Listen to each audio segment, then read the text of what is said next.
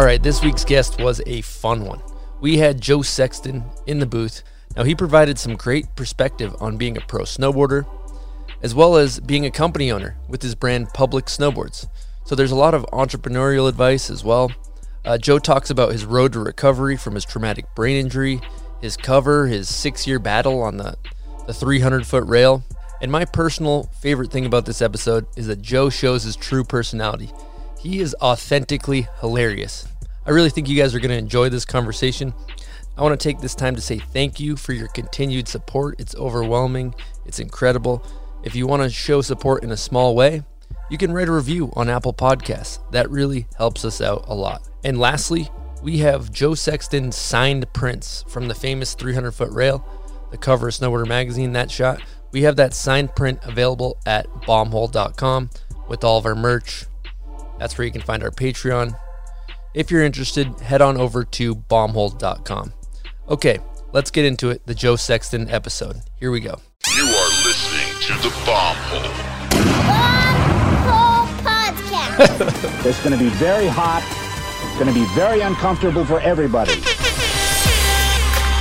Bombhole. Gonna slide down them big hills, you know what I mean, on the big, nice burgundy snowboard. Okay, here we go again. Another week, another Bombhole. I'm sitting in the booth next to Stony Buds. How are you doing, my friend? So good. Love hearing that. Love hearing that. This episode is very near and dear to my heart because I have a close friend of yourself and mine, Buds, Mr. Joe Sexton, in the booth. Thank you for having me. What's going on, Joe? How are you? I'm great. I'm excited to be here. I'm excited to be in the booth and be in Salt Lake City and snowboard a bunch, and it's been a really fun trip so far. Beautiful. Yeah, Joe's been crashing on the couch, doing his normal thing. Looks like a goddamn bomb went off, board bag, shit everywhere. I'm trying to live to the bomb hole, Dave. Created your own bomb hole? Yeah, I created my own bomb hole. Yeah, he really likes to... make myself at home. Make himself at home.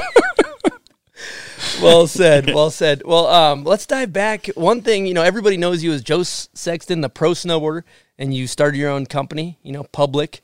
But one thing that's absolutely fascinating that a lot of people don't know is that you have a twin brother. And now your twin brother, Dan, played in the NHL, and he's a pro hockey player, pro snowboarder. Other brother's a pro hockey player. Let's talk about that. Yeah, I mean, it's pretty wild that he has gotten to where he's gotten, because I remember as a kid, we were both, 7, 8 years old playing hockey, and it was like mites and squirts and all these things. And I was tripped because he had to be that persistent from squirts and mites to the NHL. Whereas I kind of bounced around, played other sports, got into other things, and then kind of found snowboarding around 12, 13, and then maybe got to where I'm at. He had to be that consistent that whole time, making that A-level team, then high school, then college. And the cool thing I remember is every single step, every one of his coaches was like, well, that's it. You're not going to play high school. Plays high school. You're not going to make varsity. Makes varsity. Well, you won't play college. Plays college. You're definitely not going to play in the AHL. Goes to the AHL, and, well, that's it, because there's no way you're making it to the NHL. No one does. And then you get signed to the Ducks. So it's cool that he was told he's not going to make it every single step of the way, and he did. So it's really, really impressive for me to just see that. It was cool. You think that pushed him further? Yeah, for sure. He was always going to be too small or too this. And, the NHL, they want bigger guys. And he's just like, well, I'm going to show him. And it was cool. Even for me as an outsider, I just kind of hear these steps he's making. And we weren't always talking about each step. I'd just be like, oh, cool, he's in the AHL now. And when he signed with the Ducks, I was like, oh, that's a big deal. But it was cool that he just didn't even let that shit affect him. He was just like, well, I'll do it. I'll show you. Makes you work harder, right? Yeah, and he did. He was small, but he did it, and it's really impressive. Well, one thing I want to talk about is your dad, Shake Tiller. Let's give him a little air horn. Yes. You have a great impersonation of every time, they would put him on the bench and then Dan would go in and play well. Can you kind of just paint a picture of what your dad's like watching a game when your brother's playing? Yeah, it was pretty much in the recliner, vodka soda deep. And just not almost like he might as well be on the bench with the team. He's yelling at every other player and sort of calling plays from the comfort of his own home. But the funny thing is, even when my brother did something good, or the coach, he would always say, put the kid in, see what the kid can do. He would so badly it wouldn't even be his shift, but he's like, put the kid in. The kid bury that one. He would. And like, give him the chance. And then he would. And my brother would make a great play or something. And my dad would say, see, that's what I said. I said, put the kid in and see what he could do. And they just don't listen to me. And it's just, it was like he was never happy or he was like thrilled if he scored. But that's really cool to watch your parents, watch your kid and go to the games. And when he was playing in those games, it was so fun. I mean, it was just another level of like, he's in the NHL. He's on the ice. He's playing for the Ducks. Like, you just get goosebumps every time you see it on the screen. You're just like, can't believe he's doing this. So my dad is, he's very passionate. Let's just say that. Does your dad do that when he watches video parts? Come on, Sexton. Front board. You got to get that front board. Well, the thing that's beautiful is we found out that your dad refers to Dan as the kid, and then now we call Joe the kid, and I'm always, come on, put the kid in. Let's see what the kid can do. Yeah. No, I think he tries to give advice, but I mean, he also sat there and watched me at Buck Hill from 9 in the morning till 9 at night. He'd come and put his car up and like on the hill and watch me snowboard, and when it's time to go, he'd flash the brights, and like he stuck it out as you were learning. Yeah, he's super supportive. Took me to all the early contests, and kind of did give it that sort of organized approach which maybe helped me like win some of those contests, because it was like, if you're gonna do this, you're gonna fucking do it. You're not gonna like just slack. It was like, and I had to kind of prove to him, if I win some of these contests, this makes this career more like he'll actually kind of understand that this could be something, right? Yeah. So I think that was the biggest part, was proving to myself and him. I didn't even want to go to these contests, but it was like a stepping stone. Like, I knew I wanted to film, but I was like, if I win this contest and it's like an accolade he can look at and tell people, Joe just won nationals. Now it looks like we're going to, you'll support it a little bit more. Where if I just got dead last and I was smoking weed or something, you'd be like, this isn't going to be a career. Yeah. Yeah. Well, one thing that's really cool about us is we've known each other for such a long time. Yeah. Not much past the time you're talking about.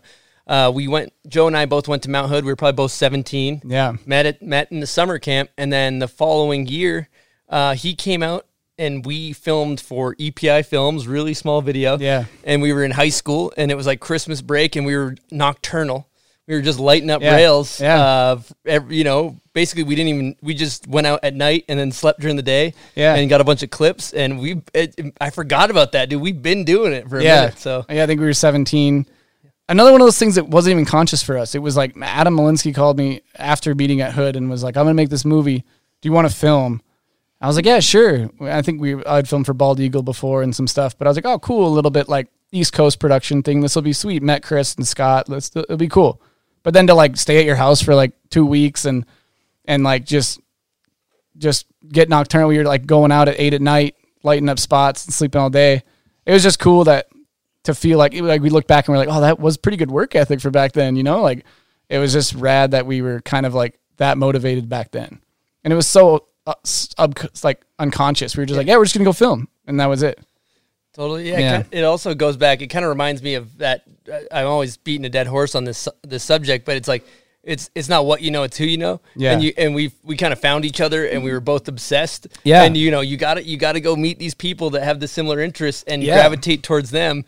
And for us, that's just what you did. You just film and you go hard, and we got tunnel vision, we got horse blinders on. That's all you think about. Yeah, and you got to get around those same people. Right? And it was an instant connection too. I think with us, we got along. It wasn't like anything was forced.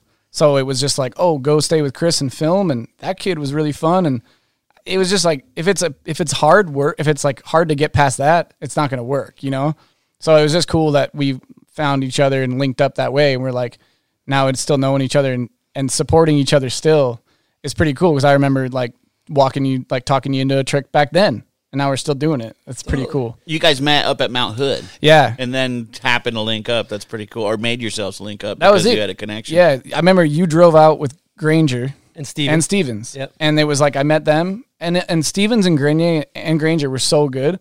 I remember thinking like, how are these dudes not like way bigger, And they were all in Academy at the time. And I actually emailed JB and I was like, you just got to like do something with these. I was a nobody too, but I was just like, for what it's worth, these kids are super sick. That's awesome. And I just like was like, send, just left it at that, like hoping it would help them a little bit or something. And yeah, it was just cool. I never felt so much like these dudes are, because they knew how to film and edit. And remember I made that little like edit from Hood, and you guys showed me with the Beastie Boys song, And all you did was like take like 5 minutes and made it so cool. And I was like, oh, sick. Like mine was looking so bad, like no audio, just like, yeah. We definitely had a little an advantage, I'll say, because we knew how to edit so we could make ourselves look better than we actually were. Yeah, ramping everything. Totally. Oh man, but it's kind of a trip. If you were to take that 17-year-old kid and think, fuck, however many 100 years later, you and I be sitting in my garage. It's fun. It's just fun to look back on. It is. So. And it's a trip because like we're kind of on to doing different stuff, but it all follows the same line, the same vein of just like continuing to do what you're passionate about, which I think is awesome. Like when you talk to me about this podcast, I'm just like, yeah, of course. And then you take that same effort and put it into something like this, the same way you put it into your snowboard career, and like look what happens. It's super successful. So it's really cool. Thanks, Joe. I'd like to talk about one pivotal moment in your career from us being on the sidelines watching you. You know, we were trying to do our thing, make it or whatever you want to call that, and you got that opportunity. You're riding for Nitro. You got it on Stepchild. You filmed for Child Support, and in that video part, you did a back 3 tail press on a rail, which was light years ahead of anything that had come out. You were doing 50-50 back 3s, which nobody had really done. Anyway, do you want to talk about that process for us and what that was like?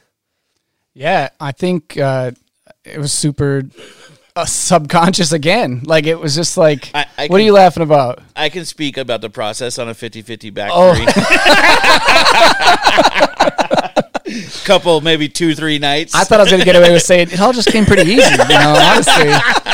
They paint, that process. Yeah, you put in work. If you want, that's all I'm going to say is he put in work and he made it happen, and it's dope. I mean, that's how it goes. Thank you. I think I'll be the first to admit, I don't think I'm the most naturally talented snowboarder. I really don't. I think I have a lot of passion, and I think when I'm trying a trick, nothing else matters.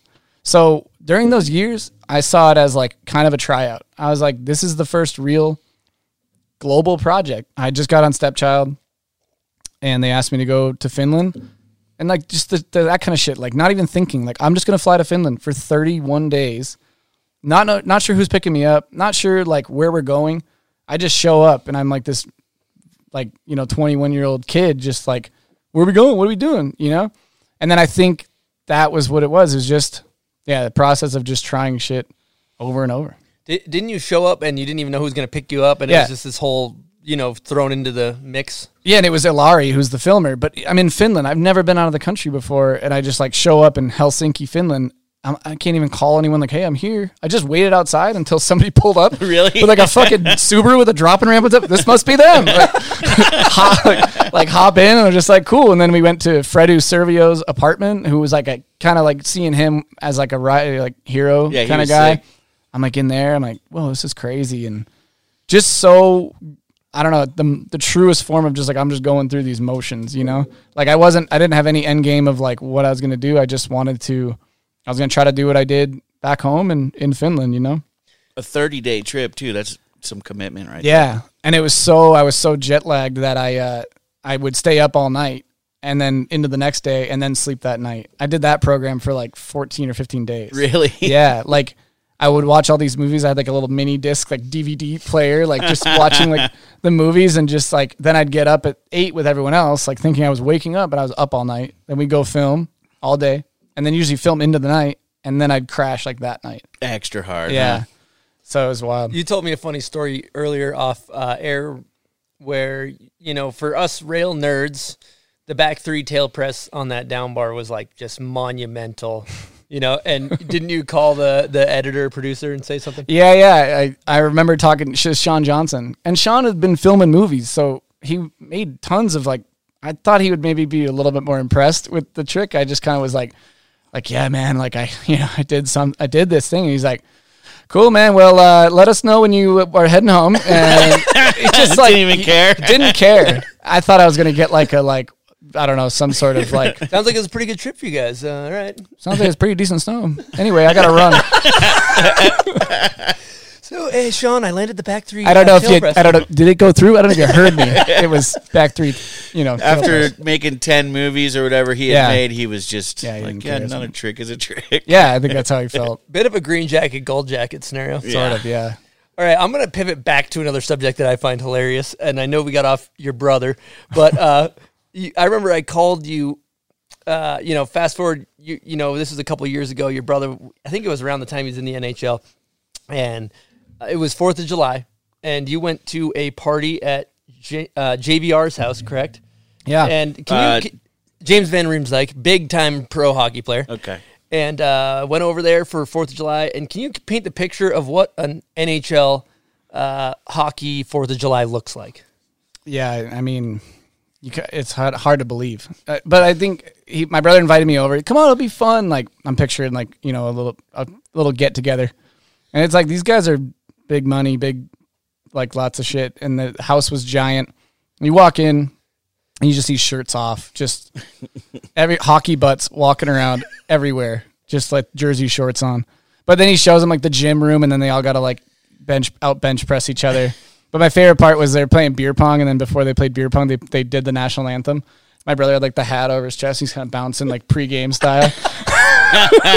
Weren't they chugging like vodka Pedialites? Yeah, vodka Pedialites. Really? Yeah. But they're super nice dudes. That guy was super fun, and it was like. It's just funny to be a snowboarder in that because it's such a different world. Such a different world. Yeah. They kind of got some good moves, though. Yeah. Vodka Pedialyte. Vodka Pedialyte's a good move. That's a pro tip. That's preparing for pro tip. your next day. Yeah. I've tried it for me. It didn't really. But you're still wicked hungover. Yeah. If you chug a bunch of vodka, you're still banged up. It still hurts. Yeah. But they don't really stop till the eyes start to go in the back of the head. Then it's time to maybe call it a night. Well, let's keep it moving here, and we're all over the place. We don't really like chronological here. We just kind of go where it takes us. Yeah. But one thing I never realized till recently, you are one of the few people that have legitimately turned down an energy drink sponsor, Red Bull, right? Yeah. Can we talk about that? Yeah, sure. I probably look like an idiot now, turning it down. Hey, what an idiot! Yeah. Good, more for me and you. Good. Yeah, I think it was at a time where it wasn't even like a conscious thing again. Like I wasn't like, I'm doing this to send a message. I think I was at a different part in my career. The sponsors I had, I just didn't feel like it lined up. And I think that I didn't really want to promote something like that, whether it was very like obvious or not. I was happy with what I had with 32 and Stepchild and other sponsors. And they kind of also expressed like, interest in maybe saying it wasn't the best idea. What year was this? Right after that Good Look movie, I think. Right around Cheers and Good Look. And it was cool, though. They flew me to Venice to like talk to everyone. And I was pretty excited about it. But it just, when something didn't feel right, I just couldn't really do it. Was it like a good money offer? It was pretty good money, yeah. Started out really pretty good money. Anything we can talk about? I think it was the first year was like $25,000 a year. And you said no. Yeah. If the offer was slid across the table right now, where's that nearest pen? would you sign? I don't know. I honestly don't know if I still would. I don't know. I think things have changed a lot in my career and where things are at, and like. I think if it lined up and maybe they're going to support a project or something like that, it'd be different. They do support good projects. They do. Yeah. For sure. And I think, people that do those deals are not stupid either. So yeah. I honestly think it has to just line up with what you believe in and what you want to do. Like there's people who do it and own it and it's great.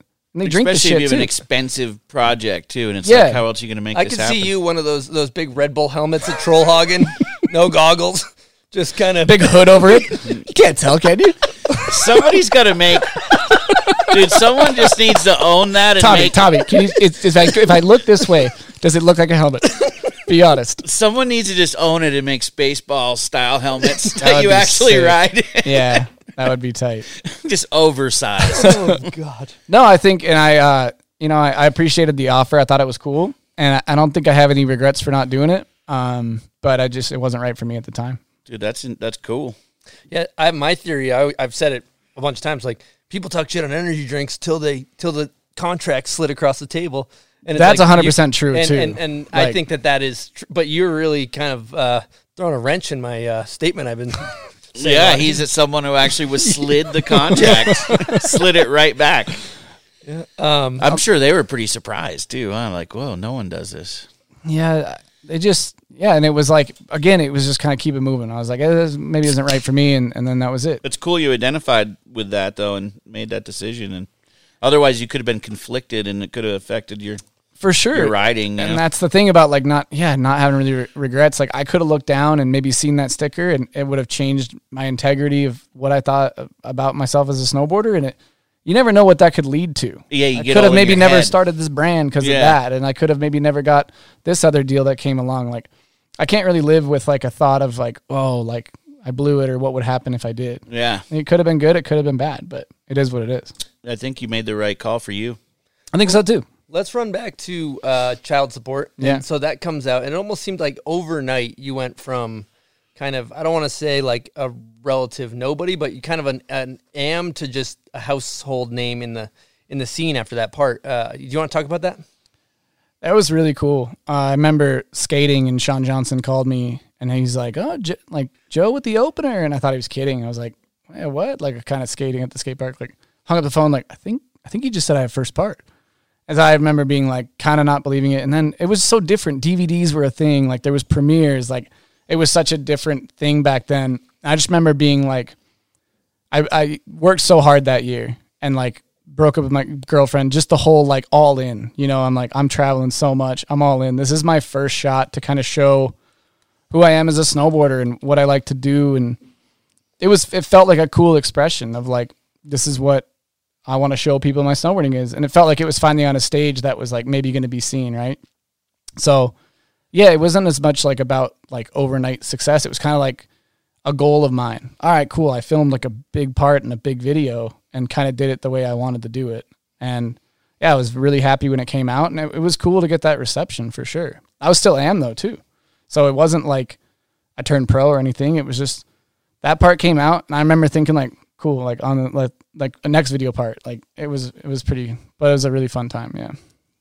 And then shortly after that, you kind of got taken under the wing of JP Walker and Simone Chamberlain. Yeah. And cruised around with those guys. And yeah. Did you learn a lot from osmosis from those guys as far as like how to be a pro? Absolutely. Well, before that, not even before that, at that same time, we were going on trips, and it was like Jeremy Jones, Seth Hewitt, JP Walker, Simone Chamberlain. Yeah, crewed up. Just talk about like being in that position as a kid. Like JP that was in my stocking when I was a kid. It's like Tech Diff? Tech Diff. Oh, let's go. Yeah. Yeah. Shout out to Tech Diff. So I'm strapping in next to this guy, and it's like just surreal kind of, you know? But beyond like that, I did learn so much about how to be a pro and how to carry yourself, how to build shit, how to take care of your body, like all these things. And I was pretty like anti at first, but learning that over time has helped me a ton. Just seeing how those guys operate, because they were treating it like a job. And they were making good money. Like I was starting to make pretty good. It was like time to take this shit serious. And it felt kind of cool too. Like in the winter, this is what we're doing, you know? So they took me under the wing and really showed me a lot for sure. Well, that's beautiful. While we're on the subject of video parts, I think it might be time to pivot into a little section of the show called Name That Video Part. Uh-oh.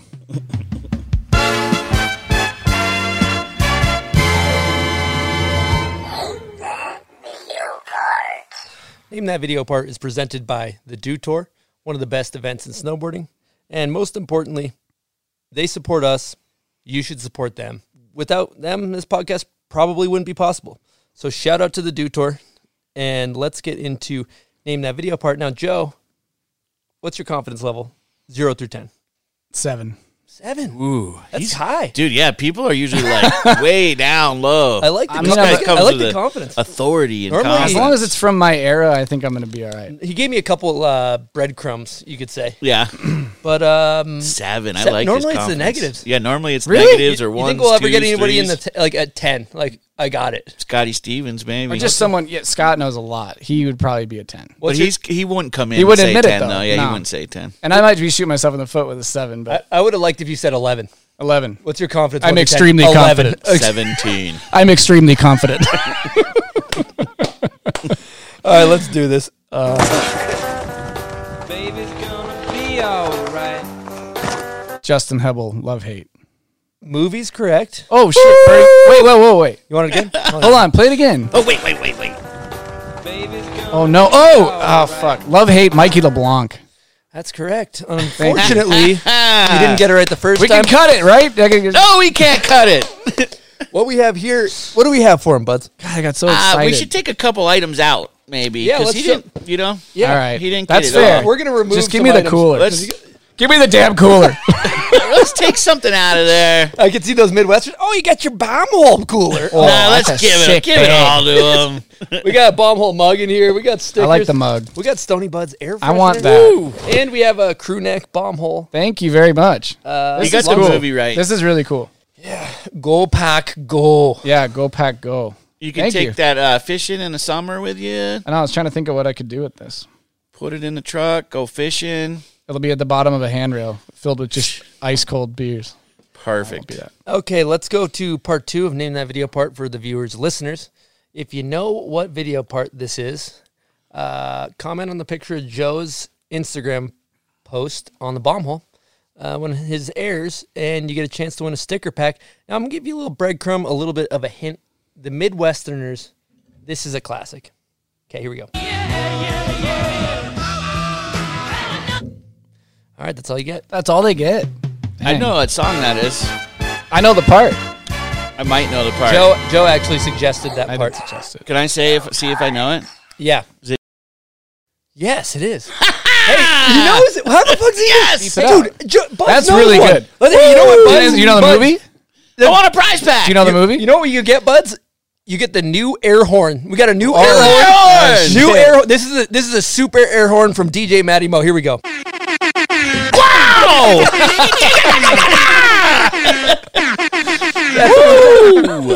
That air horn gets me hyped. That one's crazy. That one's it's pretty subtle. yeah. Yeah, that. Dude, Bud's got one. That's crazy. Sorry, viewers and listeners. Has he This never week, got it's one? Mine. Bud's never got one. I can't believe you got that. That's a deep cut, too. I would think like nobody would get that because it's underground. Right? Isn't that the artist? No, but that's like not in. It was in like this movie, which is I hang with. You go on those trips. You sit and watch those movies with those guys. That's true. That's true. And I'm a big fan. As am I. That makes 3 of us. That makes 3 of us. All right, let's talk about. Let's go non-chronological because this is a good jump off point. Yeah, sure. So you and I have spent a lot of time together over the years, and we both ride for 32. We both filmed for 32. One of their big movies they made called 2032.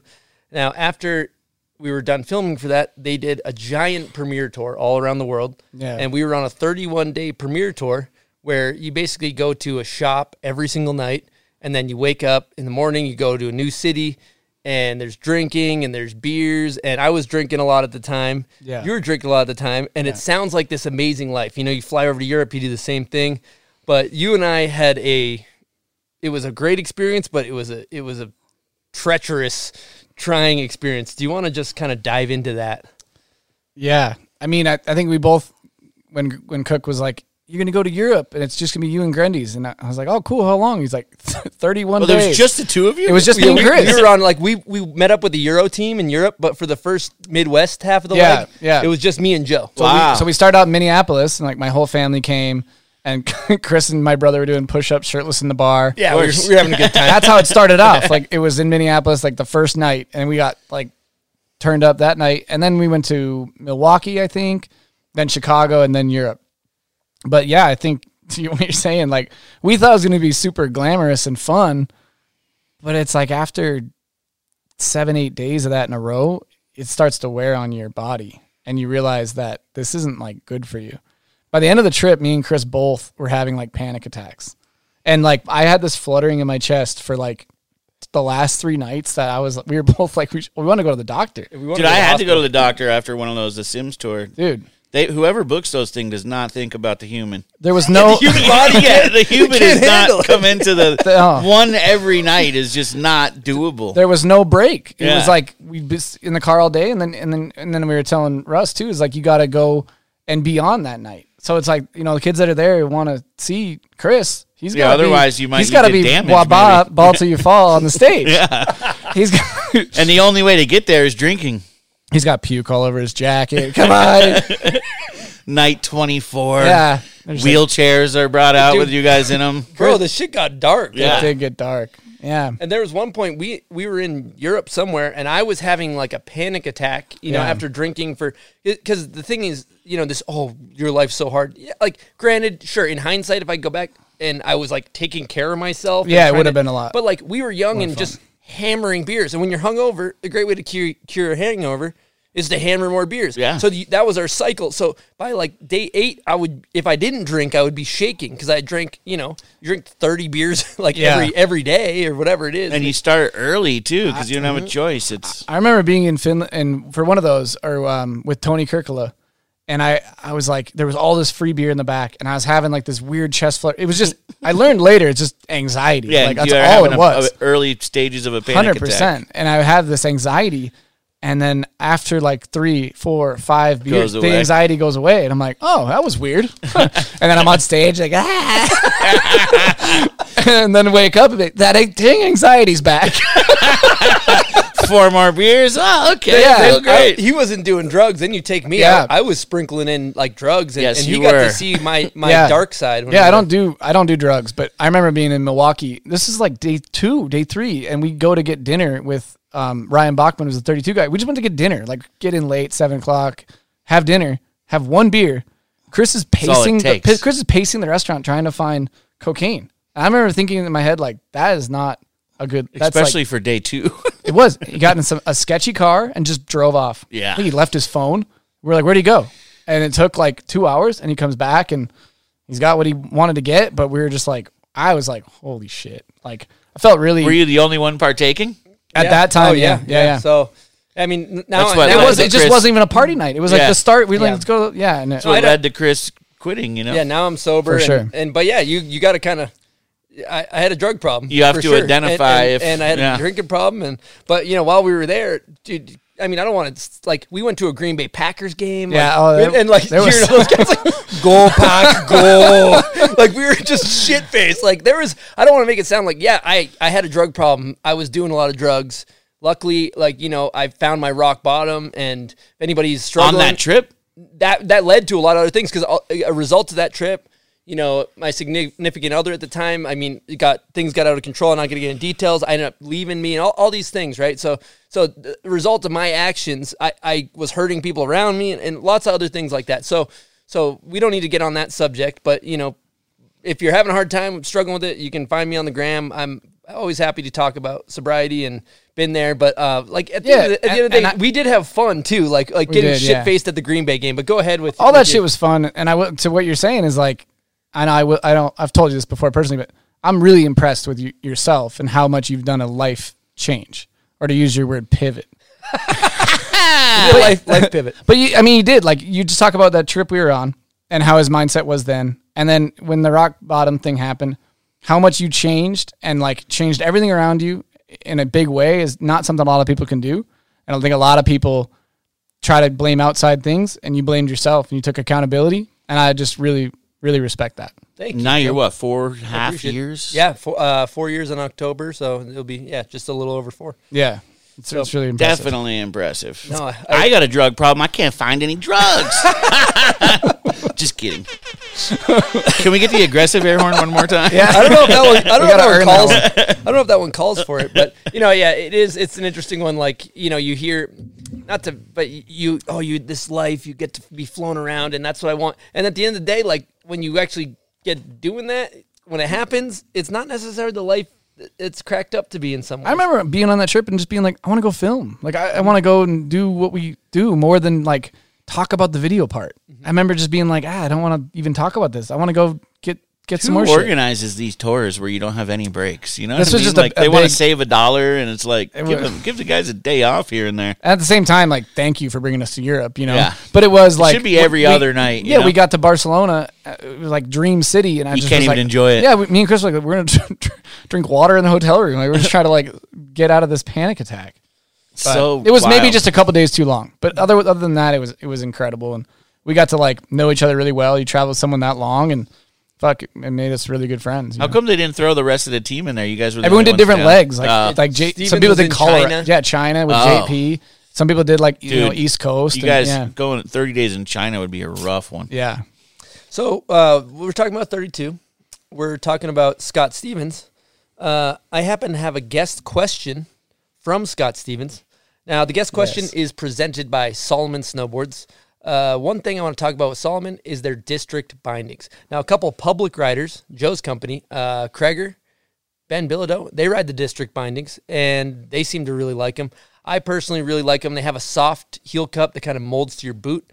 But if you're looking for some bindings, the Solomon districts are great. They support us. You should support them. Now let's get into the guest question from Scotty Stevens. Here we go. All right, Joe. I have a strange question because this one's kind of geared towards me, but I think you guys will have fun with this.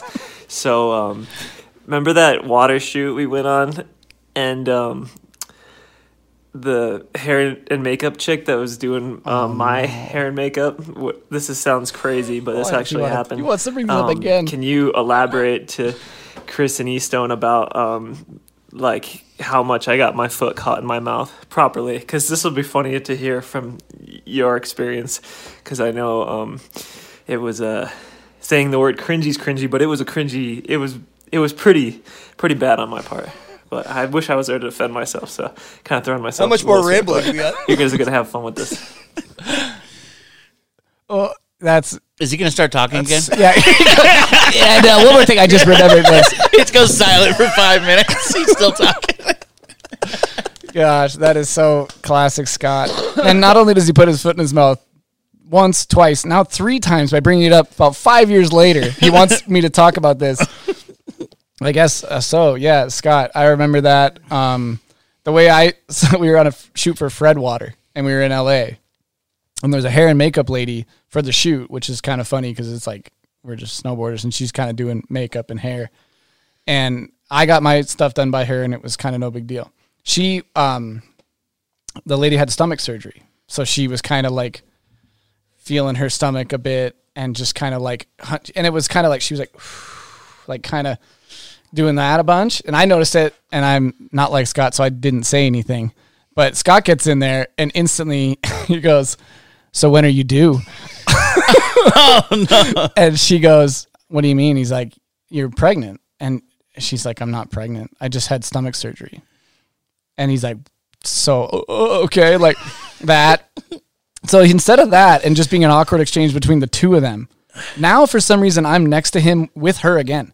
And he goes, "Joe, you're not going to believe what I said to her." And I'm like, and she's listening? and she's right there. And He didn't know she was right there. He right? did. Oh, he did. He knew he was just so like, yeah. And he goes, he's like, I asked her if she was pregnant, and I'm just like, okay, like, what do you want me to say to this? And she was just like, there, like, why are you bringing this up again? It was just such an awkward thing, but it's so Scott. And it reminds me of the time, I don't think anyone knows this one, but this is another foot and mouth one. Sorry, Steve's going to throw you under the bus. We have a meeting with Cook about 2032. You heard this one? No. You go to Mammoth. Cook pulls like me, Stevens, a couple other guys aside. Just so you guys know, we're going to do this team movie. Some guys aren't going to be in it, so let's just keep it low key, but we wanted to tell you guys there's going to be a team movie. Keep it between us because there are going to be people here that may not be a part of it. Got it. Great. Thanks, Cook. I'm just going to say it. John Cooley walks into the room, and he goes, "What's up, guys?" Scott goes, "I'll tell you what, I'm just fired up about this team movie we're going to make." He just instantly, and it's almost like he says it, and he's like, why did I say that? Like, he's just like, John's here. John, don't say it. Don't say it. Team movie. So that's just so Scott. It really is. He's the best. I love Scott to death. Oh my good Lord, that's funny. But we on that Europe trip, and he's doing this interview, and Chris is like, he's about to give this kid money out of his wallet. He's just like, he's just so. What do you need from me? I'll tell you the prime example of Scott being like such a yes man. We've been we'd be signature pros at Hike Cascade, and they do like a game of skate with all the campers, right? And we'd run out of product, right? And Scott would eventually just start giving them money out of his wallet. Really? Just text me after this if that's not enough. But I could do I'll more. Venmo I you can more. run to the ATM if that was a great kickflip. Do you need another 20? Scott is so incredible. What a great guy. While we're on the subject, you two, I wasn't there. Can we talk about a Stony Bud story from Oslo What? trip? Yeah, please. Let's do it. Me have stories? I mean, I don't even know where to start, but just waking up to you sleepwalking and making coffee that was like coming out of the coffee maker. You're just like wasn't I trying to brew a 40 you were ounce trying to latte brew, or something? yeah. You had like the filter in the coffee, and you're just like, And it was all the coffee was like dumping over, and then you grabbed like a vase of water. And I think I was like, Eastone, like, what are you doing? And you're just like, yelling about something. And I was like, what is going on? Dude, you were jet lagged or something, but and then JP was like, Stone's up to no good, dude. Like, I do this sometimes. My chick has crazy videos and like audio of me talking in my sleep, walking around in my sleep. It's incredible. It's like Step Brothers where they're stuffing like shit that. in the oven. Yeah, no one wanted to wake you up, but I was just like... I actually do that. Yeah, it was crazy. I got another good Stony Buds one from Quebec, actually. He did a sleepwalk while I believe you woke up in the middle of the night and chugged a bunch of milk and ate some berries because there was like a gallon of milk and some berries on the counter. And then you were all like sick from... I mean, I think you're not supposed to drink that much milk as a person. And then in the morning, you woke up, and what happened in the morning? Didn't you like... I fell down the stairs. You had to throw up. You had to throw up, right? I had my long underwear got stuck under my heel on these wooden stairs. Dude, and I remember there was one point where you had to puke or something, and you're like, bathroom, I need a bathroom. Everyone was in the bathroom. And then Worm's upstairs, he goes, everybody needs the bathroom, bud. And you're like on the verge of puking. I had to fall down the stairs, puke in a bucket. Oh my God. I got you that bucket, though. I got your back on that. Long underwear wedged under the heel. My chick is so used to me talking to my sleep, it's just like, she doesn't even like, it's not a thing anymore. She's just used to it. You need sleep tape. She's learned. Oh my God. Dude, she learned that the best thing is not to engage. Yeah, that's smart. Yeah. That's smart. Because then I'll just go back to sleep. But if I get engaged with, it escalates. Yeah, I don't think we engaged with you, but I was like, I get tripped out by that stuff because it's like weird. A weird, like freaky thing. And I remember just being like, oh, like. It's weird. Yeah. Well, you got to try what this guy's on. He's on a very progressive. He basically let me just tell you what he does. Actually, this is fucking ludicrous. You wake up in the morning and you're like Joe, what's up? He's like, I'm like, what? He's got his mouth taped shut. He tapes his mouth shut to go to sleep. Yeah. Why? Me and my brother both do it. My brother saw a trainer of his that told him to do it, and I tried it, and I liked how good of sleep I got. There's a bunch of science behind it. You can go to consciousbreathing.com. I'm not sponsored by them. Consciousbreathing.com, is that real? It's real. And Okay. it's just like your cells rebuild. There's all these things. They talk about if you're breathing through your mouth for a long time. I mean, people do breathing exercises, right? Like through your nose for 20 minutes. Think about 9 hours. You just did it for 9 hours. What are you talking like? It's duct sleep tape? It's basically duct tape. It's sleep tape. You just go like this, and then you just breathe through your nose. There's times during the day where I wish he had the duct tape on his mouth all day. Dude, my wife's going to want to get me up in some of That's that so the thing. I can't talk. Yeah. It'd just be... She'll end up tying me down so I can't get out of the bed, and some sleep tape. We're good to go.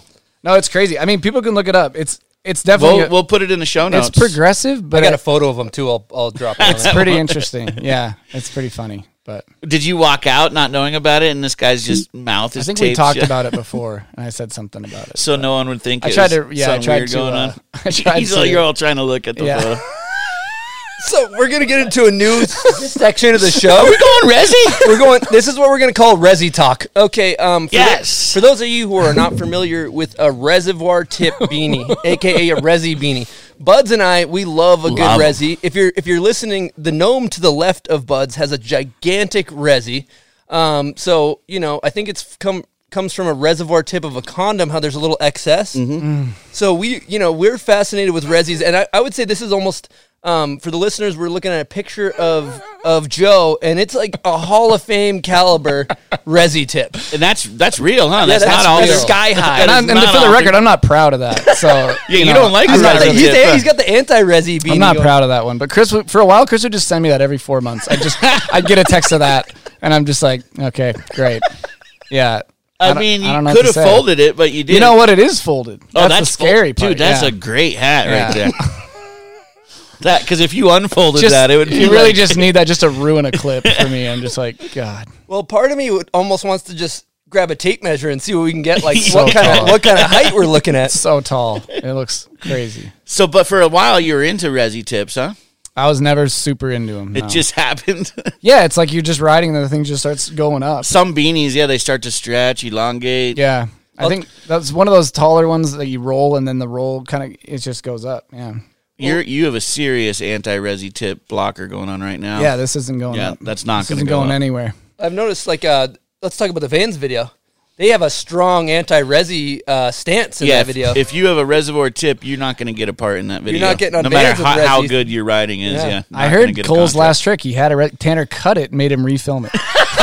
Because he had a resi tip. Yeah, it's pretty hardcore, man. They sit you down day one, and they're like, "We catch you with a resi tip." Yeah, it's actually in the contract. That's strike one, son. You want strikes, you're out of here. The fold where it's well above the ears. Joe's actually wearing kind of one of those anti-resi to combat the resi. We went out to dinner with him once in Helsinki, man. And it just reminds me of like Austin Granger landing headwear hat. What a big... He had a great... Chris, he had Austin Granger had this UF was coming a landing headwear. They only made like giant resi tips, and he was single, and he was like seeing Chris is like, how are girls even talking to him with this hat on? That's what Chris He's wearing like a lime green resi tip. I remember that hat. And Chris is like, how are girls even talking to him with this hat on? I can't even look at him. It was insane. I remember that hat. That was a memorable hat. Landing Honestly, headwear. I almost want to track a couple of those down and grab them. Yeah, dust those up. Dude, speaking of that era, the one thing that was amazing, too, is at the time, we were hanging out together. I think you kind of lived with Austin and myself for a few months in the winter. And you rode for Planet Earth. Yeah. And you basically threw all your shit in a closet. Yeah. And then our one buddy, Roger, actually, he just took a bunch of Planet Earth gear yours. And he was essentially like on the team. Yeah, he was on the team. I think I left a bunch of stuff, and I just saw him with like all my jacket and pants and like stickers on his board and stuff. I was like, okay. So I got a Patreon question kind of around this. Oh, cool. This topic. Is this so they know it's me and then they ask, or no? Yeah, they know that you're the guest. Oh, cool. Yeah, sweet. So this question is tailored to you. Oh, cool. Tailored. This one's actually from Jason Newman. You know who that is? Yeah. That's Honda. Let's give him a super air horn. Yeah. He gets one. Whoa. Yeah. Damn. That's for Honda. Wow. I'm a little nervous of what Honda's got. It's kind of a lot of questions filtered into one. I don't know if I was going to just ask you one of them. I'll just read it all. Yeah. So, what was the weirdest thing Joe witnessed when he lived with Austin Granger 1,000,000 years ago in Utah? Does he even remember that time? Then he goes on and kind of asks some more questions here. What about the main difference between filming for FODT and MacDog? Or anything about filming It Ain't Easy? Mm-hmm. If that squad was put together now, it would be all-star. But in that time, it was fresh and new. Be cool to hear Joe talk a bit about this stuff. By the way, this is Hondo, he said. So I don't know, there's a lot of questions. I guess just tackle. Yeah, I guess the first one, the weirdest thing we saw is, remember Granger got like Red Bull flow? So he had like just cases of Red Bull. And that's what we would drink like as water, which was funny that I turned that down. Yeah, you turned the deal down and he used to just pound it. Yeah, maybe it scarred me. But he would do that, and then we made pizza rolls. He had a deep fryer? Deep fryer. We deep the fry hot everything. oil, and we would just make I thought I was eating healthy. I'm like, oh, nice. Like, I'm making my own dinner. I'm self-sufficient. It was just pizza rolls. But it was a crazy. deep fryer. Yeah. So everything and I was like, oh, you can put Oreos in here. Like, so we would just like lived like scumbags. That was probably the weirdest thing I saw there. It was a tiny little place. You, Granger, Roger, Bodie, too? Oh, shit. It's like a one-bedroom place, and I had like a little. I slept on the floor. Like, it was just, we just go. I didn't know you all lived together. That's awesome. Air mattresses deflated. Just, you deflated. wake up on the porcelain floor. And we went to Rail Gardens. Remember that? We did the Rail Gardens, and we would just go film every day. And what was the question about filming? It ain't easy. That would be fun to talk about the roster. It ain't easy. Well, we were in Firefight. Yeah, I don't know if I filmed for It Ain't. That was the year after. That was when you did Tech 9. Yeah, but the main difference between FODTs, that was when we first met Stone with Cole. And how did I even get Tonino sponsored me in the movie? Yeah, I was trying to think about that. How did you get connected? I was on Nitro, and I filmed for Bald Eagle Productions, and then I think I had won nationals, and then it was like kind of Didn't you have long hair? Maybe. Yeah. Yes. Well, I was starting to get long. Yeah. And then then Tonino was like, we want to put you in a movie, and I was like, oh, cool. And I think I was into that shit at the time, like baggies. Yeah, I swear you had like a jersey. Oh. Dude, I was so influenced by. I loved Aaron Bittner, Benny, like all that shit. Like that was my everything. So I got asked. Influence. They were like, "What do you want to film for?" I was like, "I mean, Tech 9 would be sick," you know. So I filmed for Tech 9, and you guys came to Minnesota. And we kind of like showed like we filmed around, and then I came to Salt Lake. I only did like a couple trips with you guys. Yeah. But ended up with like a little half part in the movie. And everyone still asks me if I rode for Tech 9. And I'm like, no, I didn't. I was riding for Union then and Nitro. But I wanted to ride for Tech 9. Because I remember Cole like went to Foot Locker and bought tall tees. I was like, get me a medium tall tee. Medium tall tee, that's tight. And I was just like, the same with everything. I just was so influenced, and I just kind of went all in. Just I was excited. like, this is so sick. Yeah.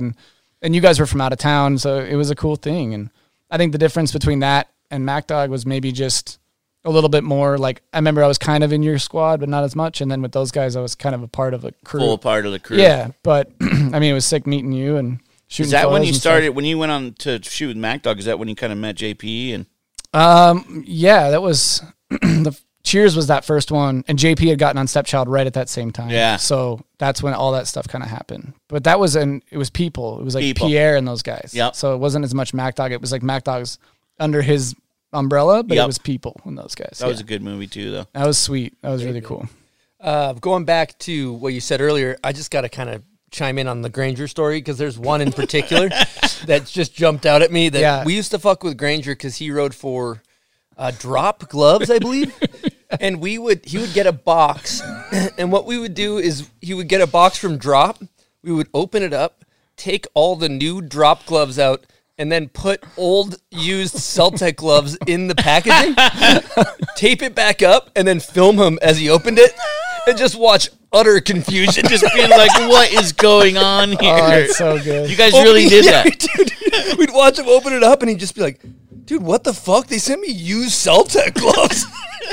Granger was nothing but if not loyal though. If he got a new sponsor, landing, Drop, he was flying the flag. Gordini goggles. Gordini goggles. Jeez, he had a good roster. Good for a minute. roster. that's so sick. You know that I would say that Fryolator you were talking about, Yeah. the frying machine, is Yeah. kind of what spawned his cooking career. It could be. Yeah, straight up. I remember he brought that thing over to my house once See? and made chicken wings. Yeah, dude. It was the legit. start, and now he's just a pro chef for Traeger. Yeah, it's awesome. It's definitely I haven't seen awesome. him for a while either. Missed that dude. I saw him at Brighton. He's up there cooking he's the with other Scott. day. Yeah, doing this. I know. Hey, I got another Patreon question Let's for hear you it. while we're Yeah. in the Patreon questions. Mm-hmm. This is from Maverick Killed Goose. Is there? Oh, okay. Great handle. Great handle. He says, "Hey, Bombhole, I want to ask Joe about filming with JP for This Video Sucks, and if he really had to put his jacket on for him." Sick. I mean, yeah, that was like, it was obviously theatrics a little bit, but he was the Don back then, and I was just, I think that was I hadn't turned pro yet. Yeah. So it was like, that was the running joke, was like, till you're pro, son, like, jack it up, dude. Like, so Uncanny impersonation. Yeah, that was that's good. what pretty much every spot. He's like, Don's tired. Where's my coffee, dude? So I think it was just kind of a running joke. It's obvious you've spent a lot of time with him. You sound just like him. But I fed into it too. I loved that. I loved the dynamic. Like I was very like, respect your elders, and he paved the way. I wasn't, it was funny to put the jacket on him and shit like that. But on a more serious note, he, like I said, he showed me so much and taught me so much. Yeah, so it's kind of worth it, right? Totally. Yeah. So I think like all that stuff was funny, but it was still like, it came from a place of like, I'll put your fucking jacket Respect. on. Like, Yeah. you know what I mean? So I think that was, those were cool times for sure. He is the Don, and he's offering you knowledge. So, I mean, Yeah. why not make the most of it? Yeah. And just, if that's the first thing you see when you start snowboarding, like, and we were watching some of those older documentaries, and there's all this stuff before. I'm like, love that, respect that. But it started right here for me. For you, yeah. So I'm like, this is the dude. And like other people like before maybe like see it differently, but I'm like, that to me, this is what it is. You And know? he's picky about who he likes to hang with too. Yeah, I got lucky with that one. Yeah. And He even doesn't for the way just, I was let anyone go in that. dude, and for the way I was dressing back then, I thought I'd be shunned. Like he was so all big baggy gear, and that's when I was wearing jeans and stuff like that. And I think he's just like, what are those, dude? Like, but I think he got a kick out of it too, and he was funny about it. Well, going back to like Joe and I, both of our first videos, technical difficulties. So it's the guy for us, but then also travel in the world. We're both on 32. Yeah. We both, fast forward, you watch Tech Diff, fast forward 10 years later or whatever it is, we're traveling the world with the guy that is the guy. And he would do things like, I remember we went to a New Zealand tour, And I was like, JP, play me in pool. Come on, I'm like drinking. I'm being a fucking asshole. Come on, JP, play me in pool. Come on, don't be a bitch. Play me in pool. Whatever I'm saying to him. He's like, fine, dude, I'll play or whatever. You know, he picks up the pool stick, breaks, clears the entire table. I don't even get to go once. Really? And dude, I've never seen anybody do this in my life. And then he wouldn't play the rest. Like he played once, ruined me, and then was it. And so he would do shit like that where you're like, damn, dude, this dude's really That's got it why like he's that. the Don. Goes out on top. Yeah. Yeah. Fun shit. Well, everybody knows you from your video parts and all this crazy shit you've done. What are you on, like 12, something like that? Yeah, something like that. But during the midst of all this stuff, you had a really traumatic brain injury. And I feel like it's been kind of like not talked about. And I've been there on the phone with you through a lot of this stuff and seen the whole process of you smoking your head and then getting better. Do you want to talk about A, the injury, what happened, and then B, the continuous road to recovery from that? Yeah, totally. I'm not like weird about talking about it either, because it's like, it's just something that most people are like, I have so much trauma around it. But I think for me, it just came with the territory. It's like fucked up on a spot, and it happened, right? So I remember we were filming in Minnesota. It was filming for May Day that year, and I was with Jake Kuzik, and he's filming for his Welcome to Vans thing. There's a lot of pressure around like Jake filming his Vans thing, and I remember they were trying to film a line. And I had already had a decent amount of footage, and I was just kind of feeling good. And I just remember trying to get something at every spot.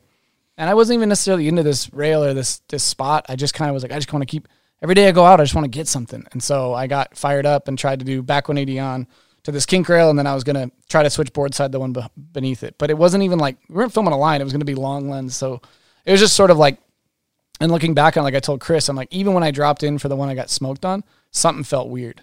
Like I had moved the ramp or something. I was going way too slow, and I still tried it back 180 on, and I kind of don't get all the way around. So I go and I kick straight to switch front board, and then the kink is really flat, like really short.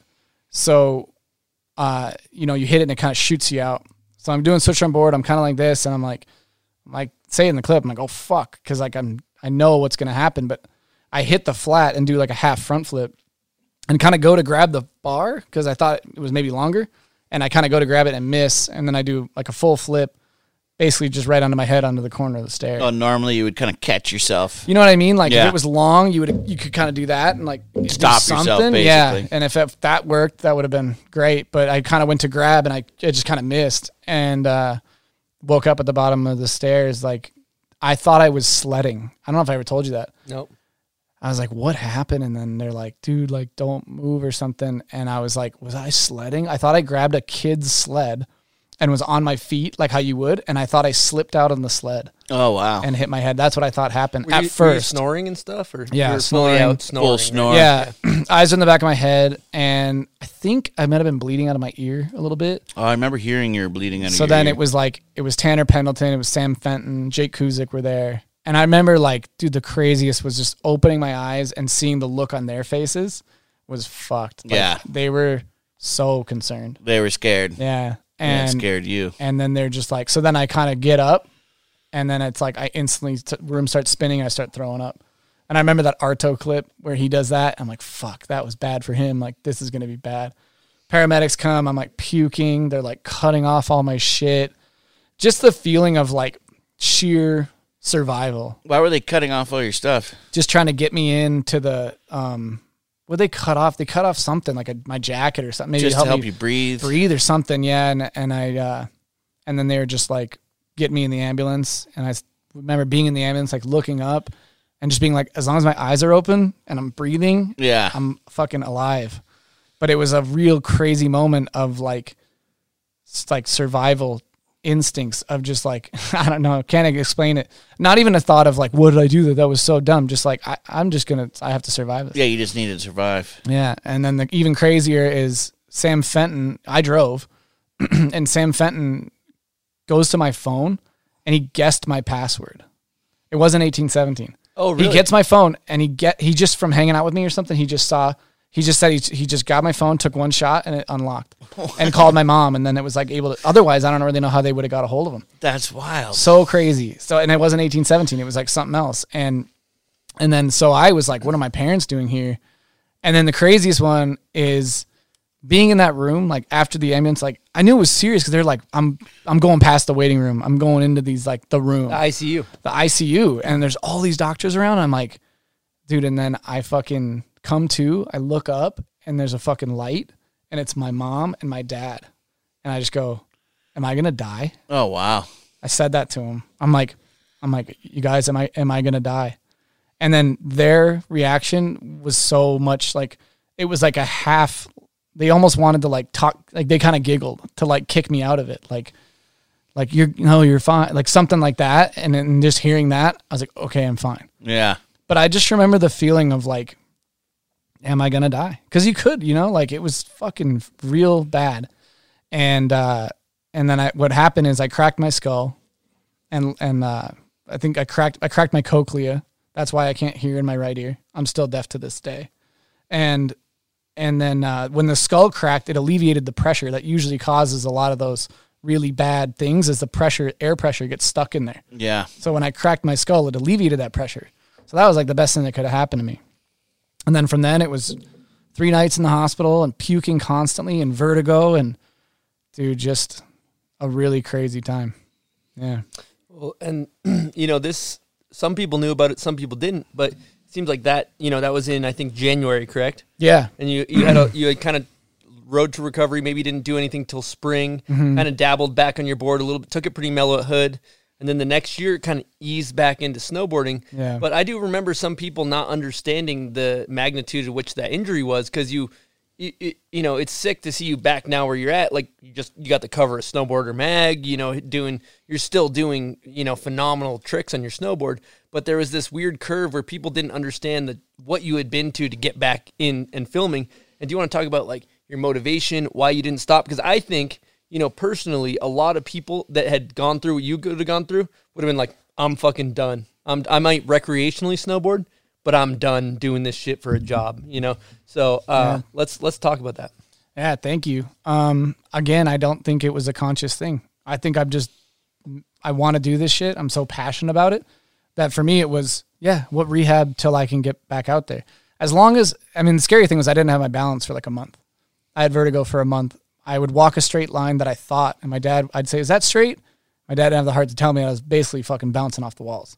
But I was trying to convince myself that I'm good, I'm getting better. And the doctors, the dizziness will go away and the hearing will come back and everything will be good. And that shit kind of started to get better. Hearing never came back, which is awesome that I didn't. I can't imagine having vertigo for a lifetime. Vertigo is like the worst thing in the world. It's basically like the spins when you get hammered, but you're sober and it's just like turns on and the world goes upside down and you start throwing up.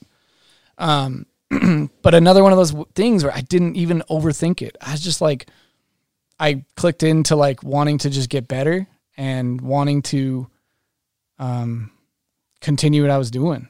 And I don't think I ever thought about quitting for real. Like it's kind of crazy. And I actually like saying it, I'm like, I probably like should have or something, but it was like an injury. And I think I was just like, I don't know. When can I get back at it? Totally. Yeah.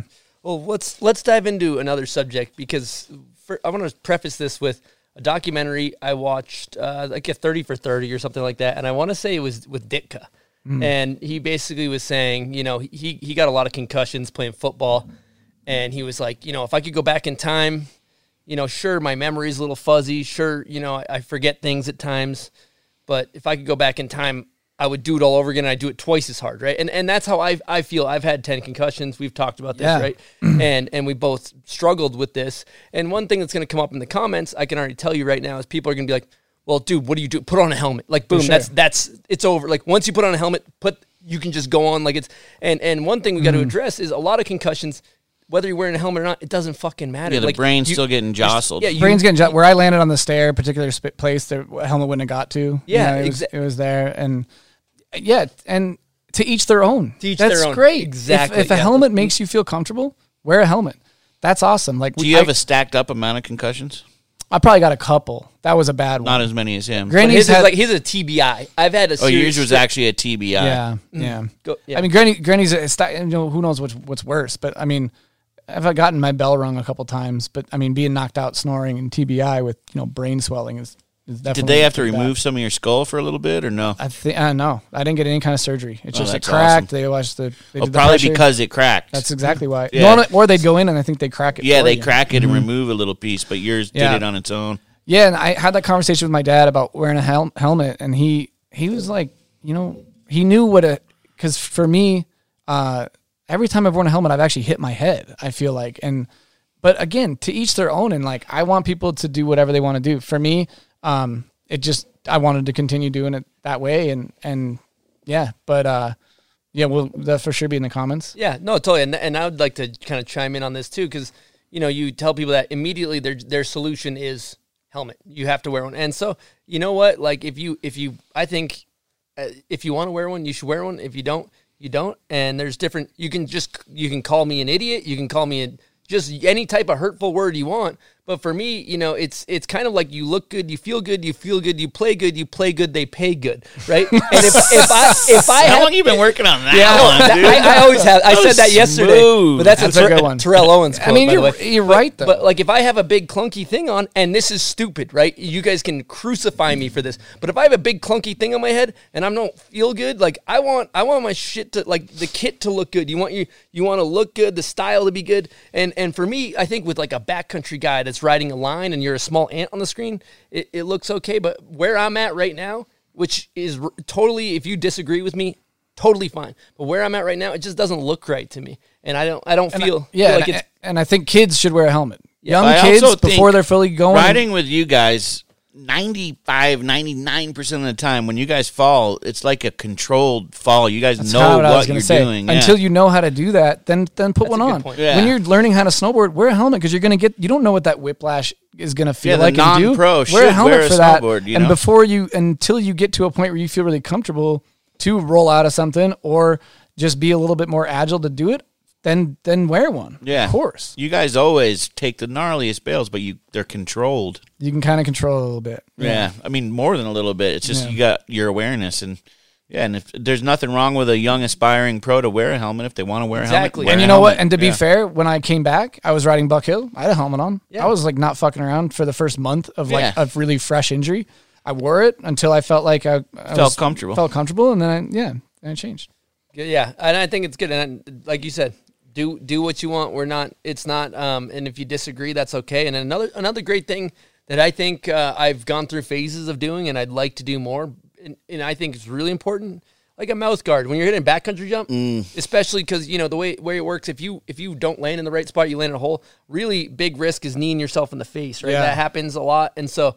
That can give you a concussion too. No, that give you worse. And so a lot of times you could be wearing a helmet, knee yourself in the face. That's very common. I'm not going to. Very common. So that's like even like big ollies, and you see a Devin Walsh and a lot of these guys wear mouth guards in the backcountry, and I'd like to start doing that, and probably eventually I will put a helmet on, but not where I'm at right now.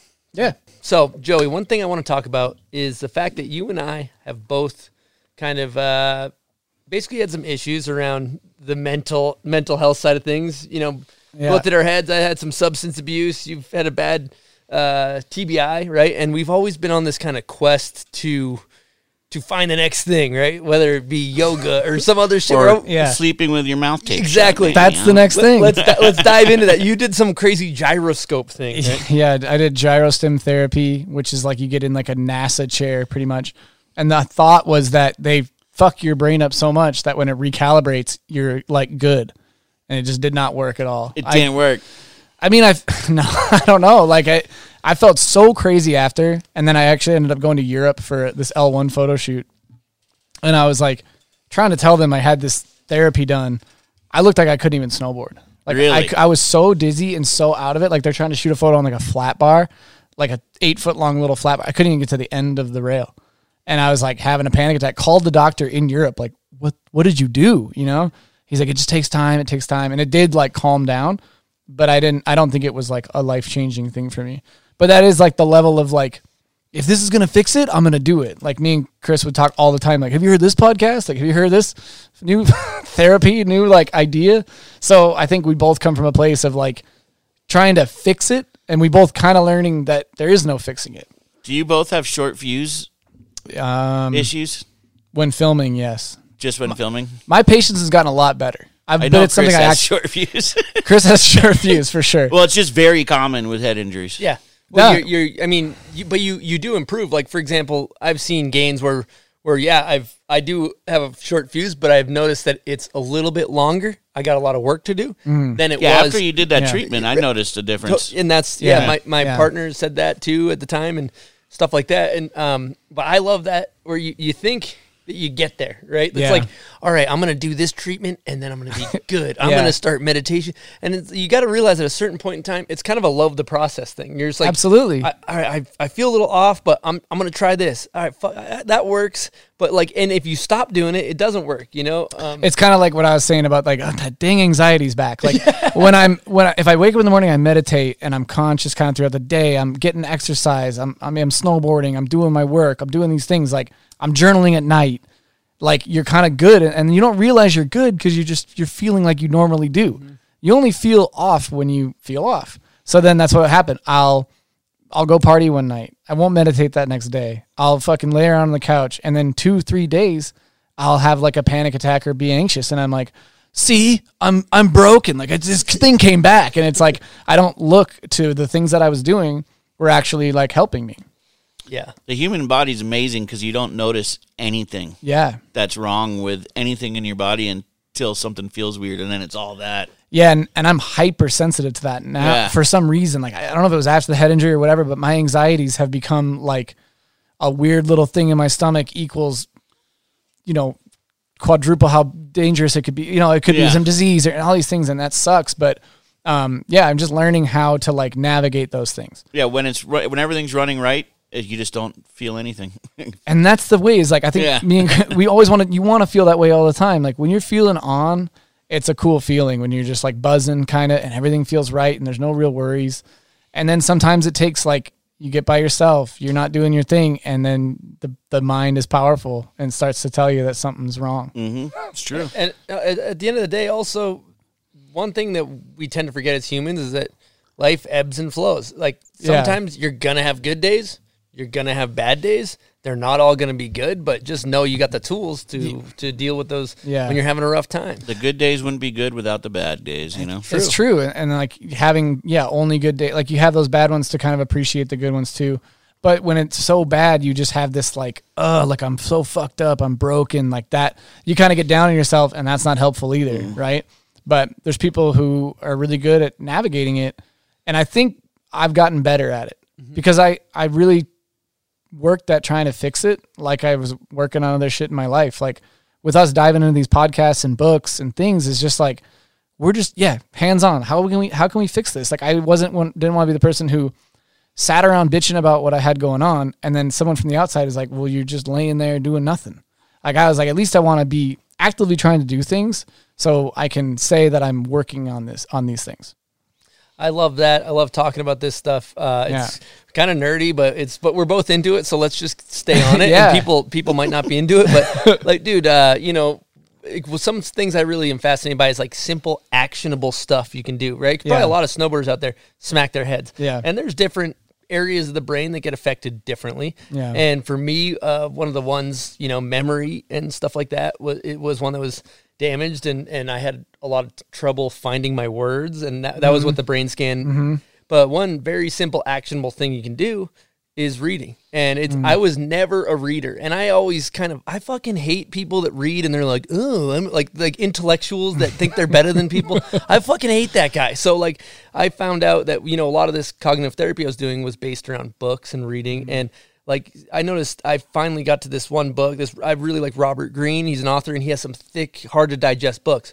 And I eventually realized like I got this one book and I'm like, I'm never going to be able to get through this. But I just made a commitment. I'm going to read every day, whether it's one page, it might just be one page. But before I get up, I'm going to read one page. And I would read 1 to 2 pages minimum every day, and sometimes 5. On average, probably 3. But next thing you know, you wake up and you're like, holy shit, I read this whole book. Yeah. And all I did, and it was in 5-page increments. And so it's like, it isn't that hard to just, if you just make a commitment to say like, and that's really good for your brain, and remembering what you read is also important. So if you read it at night and write down what you read in the morning, that's activating, your brain, so your memory. Well, and even when we talk about like just the simple act of doing something every day, like you're like, I wake up, I make my bed. Remember you're saying that, like it's just doing something every day consciously is kind of huge. And like, you know, I did 50 days in a row meditating and 50 days in a row journaling after my mom passed away. And it was like this way of just like, I don't know if it was coping with it or something, but it was like a test. Like, I just want to see, you know, actually try to do this, not 3 days in a row, 3 days and see how I was like 50 days. And I marked it down and I felt, you know, there were still bad days in there and things like that, but it was cool to look back and go, I did this every day consciously. So I think that's huge. It's just a lot of people get in and get hyped and then they fall off. And like, I'm guilty of that as well. But to be conscious and to do it for a lot of days in a row, I think you do notice, you know, some benefits. And the brain's a muscle. You got to use it. Exactly. Yeah, exactly. And you got to use it or lose it. Exactly. And you can take that into like, if you're doing that, you know, I did this 50 days in a row, like your work seems a little easier. You're you know, the problems in your life are, there's that you can handle shit better. Like I remember, you know, my girlfriend was telling me, I felt like I had a little more patience. And she's like, you had a bad temper. You were really short when we first started dating. And like, she has to remind me, like, you were kind of a mess before even like quarantine, this whole quarantine thing. And that's when I really took a step of like, I want to try to become, there's no excuse now. We're stuck at home. Like I was like, I'm going to use this for good instead of bad. I'm not going to drink every day. I'm going to use this as like human, like some optimization and try to come out of this a better person. I think that's really cool for people to hear because you hear a big narrative and for a lot of people, very reasonable narrative. They've lost their job or people, you know, lost people around them. But, you know, you kind of took this quarantine and had like a positive thing. You flipped it in a positive way. I that's all I could do. That's all I want. I think it was easy to be really negative. I mean, this thing fucking sucks. Like, and the knee jerk reaction is to do nothing, you know? But I never felt so much more like I want to come out of this better. And like, I just wanted to, use it as like a full like spectrum of like, there's all this time. I want to make sure I'm using each one for positive time. And that's when I came up with like that journal idea and things like that. Just trying to put it into like actionable things and just like filling my time with positive activity. Feels good to accomplish stuff.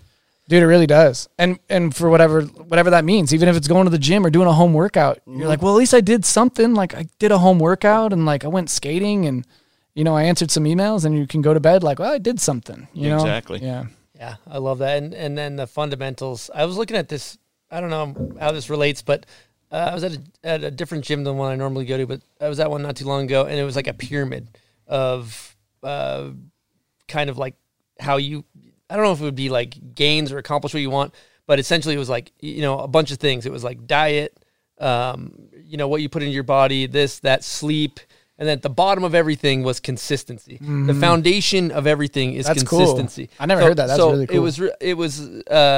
It kind of like made a light bulb go off because you're like, it doesn't matter how well I eat. It doesn't matter if I'm good at snowboarding. Nothing fucking matters unless you have consistency. So it's like, you know, the consistency, even if it's a small amount, consistency is really fucking important for this type of shit. 100%. Like eating better is just being conscious and being consistent or just trying to sleep better. All these things. Like I love that because it's true. And that it's not a magic, like some people, it's so hard. It's like, it is really hard, but there's simple changes, simple habits that are tough. But once you do it, they're fairly like, you know, they're not like, it's not a course you have to pay $10,000 to get healthy. You can just kind of just try to be a little more conscious. Mm-hmm. All right. Well, we've been talking on some nerdy fucking self-optimization. Let's do a little pivot. Stone's over it. He's like, no, I'm down, dude. Let's get into some hot takes, dude. People like our hot takes. Okay. First one, MJ of snowboarding. Who you got? Oh my gosh. MJ of snowboarding. Like my world. Michael Jordan. Michael Jackson. I mean, I'm going to say JP Walker. It's you too. A lot of people hate that answer. Do they? A lot of people hate it. I just think it's I'm with you. It's our generation. Like that's like asking. Guys, that's like the, you know, someone might say Wilt Chamberlain, you know, because they're like Babe Ruth or some shit if they're mad old. Sure, but like, yeah, I don't know. I gotta say for my generation, that's it. Okay, next question. Worst trend in snowboarding. Already answered this. off air before. Yeah, negativity, I think, is one of the worst trends in snowboarding. But just like across the board. I don't know. Yeah, that's a good one. And again, like, I'm not like trying to preach. I just like, I'm on some like trying to have positivity and like, I don't know. Maybe it's like this brand and seeing a different thing, but trying to help people out. And I think this industry is really small. And I think the more we help each other out, kind of the better. And dude, I was as guilty as when I was a kid, I would talk shit for sure. And I just learned that it just gets you nowhere. So I'm just fucking over that. And I just would rather spread positivity. And you can still call a spade a spade. You don't have to love everything, but you don't have to preface it with like, this is whack as fuck. You know, well, there's tones to that too. Because there's like fun negativity where you're like, that's just fucking whack. But you're like goofing. Yeah. And then there's people that are just toxic negativity where they just can't get out of their own way. And there's a big difference between joking around and actually just being a negative person. 100%. Bringing everyone down. Yeah. Okay. Thoughts on the beaver slap in the lift line when you got a take on that? I like it. Yeah, is that when you like it? You get the ice chunk off the board? Yeah, I like it. Are you a? I've been known. Yeah. Did you see Pat Moore posted one? I've done it. Well, because it gets icy in the bindings, so yeah. I mean, you have to slap a little bit, right? Do you feel like it's a little bit of a flex in the lift line? Not as much of a flex as dragging your board across the parking lot. Let's give that an air horn.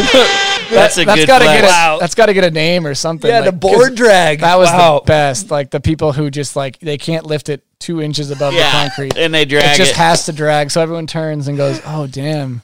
What about skiers, dude? When they throw the whole thing, just the end of the skis on their shoulder? The harpoon. That's what Johan calls that harpoon. Dude, and they're always spinning around. Yeah. Snowboarders do it to joke on the skiers. I think. How else are you supposed to hold skis though? Under your arm a little bit? I mean, yeah, you don't need to throw just the end of them on your shoulder so it sticks out 6 feet. Yeah. That's and then they walk through the village with their funny boot walk. Sure, a couple of people have been smoked in the dome ski with that one. Yeah, but I like what, honey, and they just spin around and smack you in the face. I want to circle back around to the edge drag for a little bit because edge drag. It is just when you're just walking through a resort parking lot and somebody's got their snowboard by the binding and they're just letting that thing bark on the pavement. Letting it bark. It's usually a sponsored rider. Oh yeah, definitely. Yeah. You think it's kind of like, hey, I get free boards? Yeah, it's like I don't care about this board because there's another one in my car. But even me, I'm like we don't get a ton of boards, so I'm holding that thing above the concrete. Now you see the truth in it. I know how much they cost. I'm not really trying to. They're not cheap. No, well, that's cheap. A great segue because where you've landed, you've had some great sponsors over the years, and ultimately you have landed on starting your own snowboard company, Public Snowboards. Yeah, let's talk about it. Reasons why? You know, I get asked the question a lot. There's not really a reason why. It was like I was riding for Stepchild for a long time, and I think it just got to a place where I wanted to do more, and I don't even know what doing more meant or looked like. It just was like some inner thing that was like, I got to do something else. So I ended up quitting Stepchild, and I got a couple offers to ride for a couple other brands. It was like Nitro and I think K2.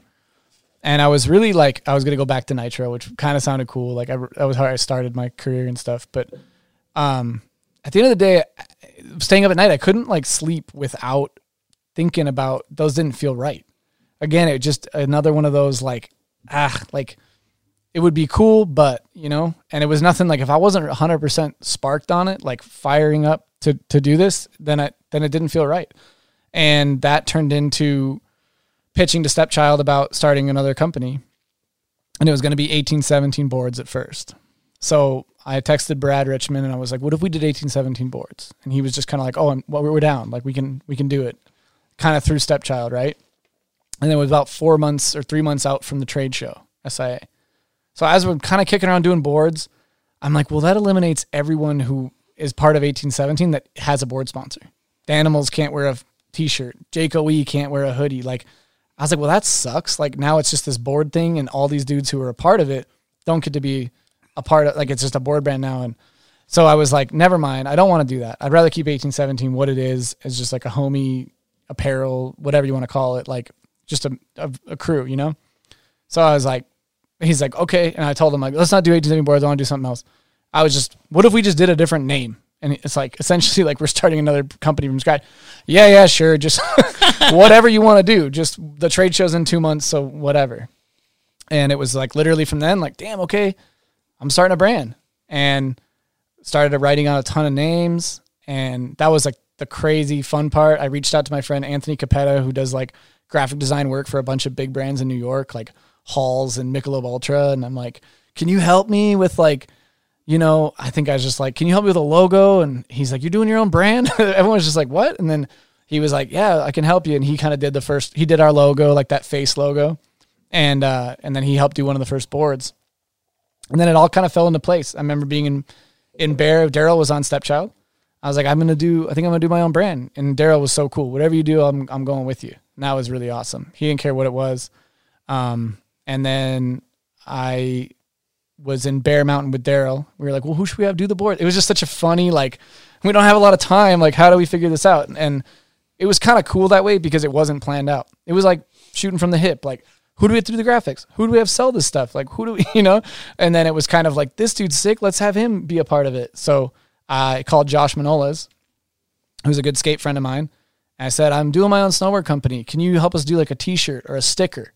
He's like, you're doing your own board brand? I'm like, yeah. He's like, can I do the graphics? I'm like, the board graphics? He's like, yeah. And I was like, yeah. So I'm like, sure. And I showed Daryl like his kind of reel of like his vibe. And Daryl's like, dude, that's our guy. Like, this is sick. And no idea what it would turn into, but Josh was down and I was just like, cool. So from then on, we kind of had it going. And, yeah, it's kind of a long prelude, but basically it was 2 months before the trade show, and then I came up with the name. I wanted to call it Private at first, and then I was like, well, that's weird. Once it comes out, it's kind of like, what's private about it anymore? What about public? That turned into like this cool greater good story of like, I wanted to include a lot of people in it. I wanted to start the brand under the idea that like kids buying the product would be a part of the brand, and I always wanted to like, even before that, I started Public Impressions with a Tumblr where I would just answer questions. And I just liked the idea of like peeling back this veil of inclusivity. I wanted people to feel like if they mowed their lawn, to save up to buy this board, like send us a photo of you riding it and we'll post it. We'll just like, we'll chat about it. I wanted there to be a community with it.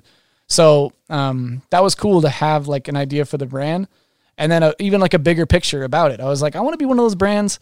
I think I had seen a big brand not answer some kid on DM or on his gram about like a warranty question.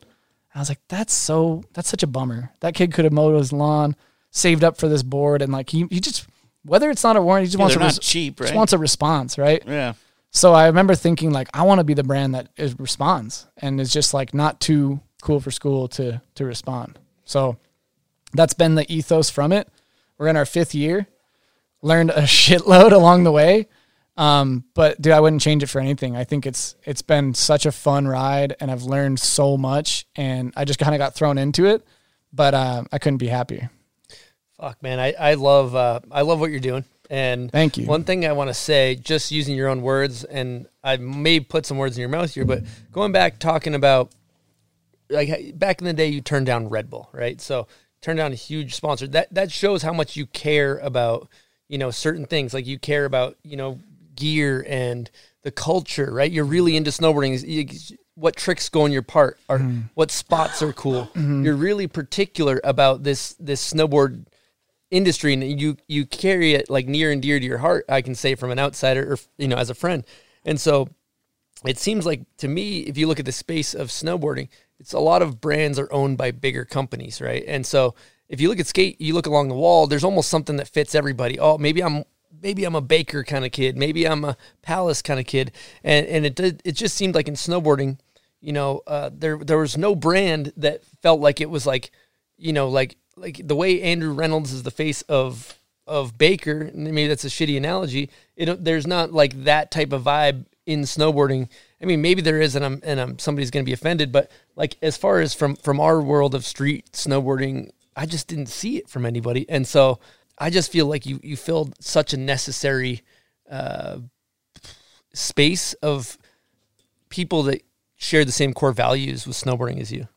Damn, thank you. Yeah, I think when it was the opportunity to do it, I did want to put like the proper care and attention into it. I wanted to put a team together of people that I liked, and I wanted to do it like I saw people do before me. Like I wasn't going to just do like a strictly direct to consumer with no team or something like that. I just wanted to I wanted to get it into shops. I wanted to do it, just follow that same model, and I wanted to come from a place of like appreciation for what was before me too, and try to do it right. And I wanted to create something that was kind of new and that kids could like I said, like something that kids could maybe connect to a little bit.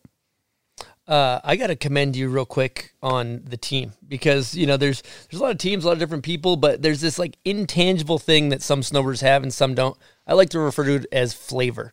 And your guys' squad, they're all full of so much flavor with Krager and Ben. And then I want to talk about Jib Girl because, you know, we had her as a guest on the podcast and it was crazy the amount of people that were like saying really, really hurtful things about her. And, you know, she's doing her thing. And it's just, I just have mucho respect for, you know, having her on the team. You want to talk about that? Yeah, that was a really cool, just the way it all worked out. I've known her for a little bit. We weren't super close, but she had moved to Minnesota and I'd see her at the skate park and things like that.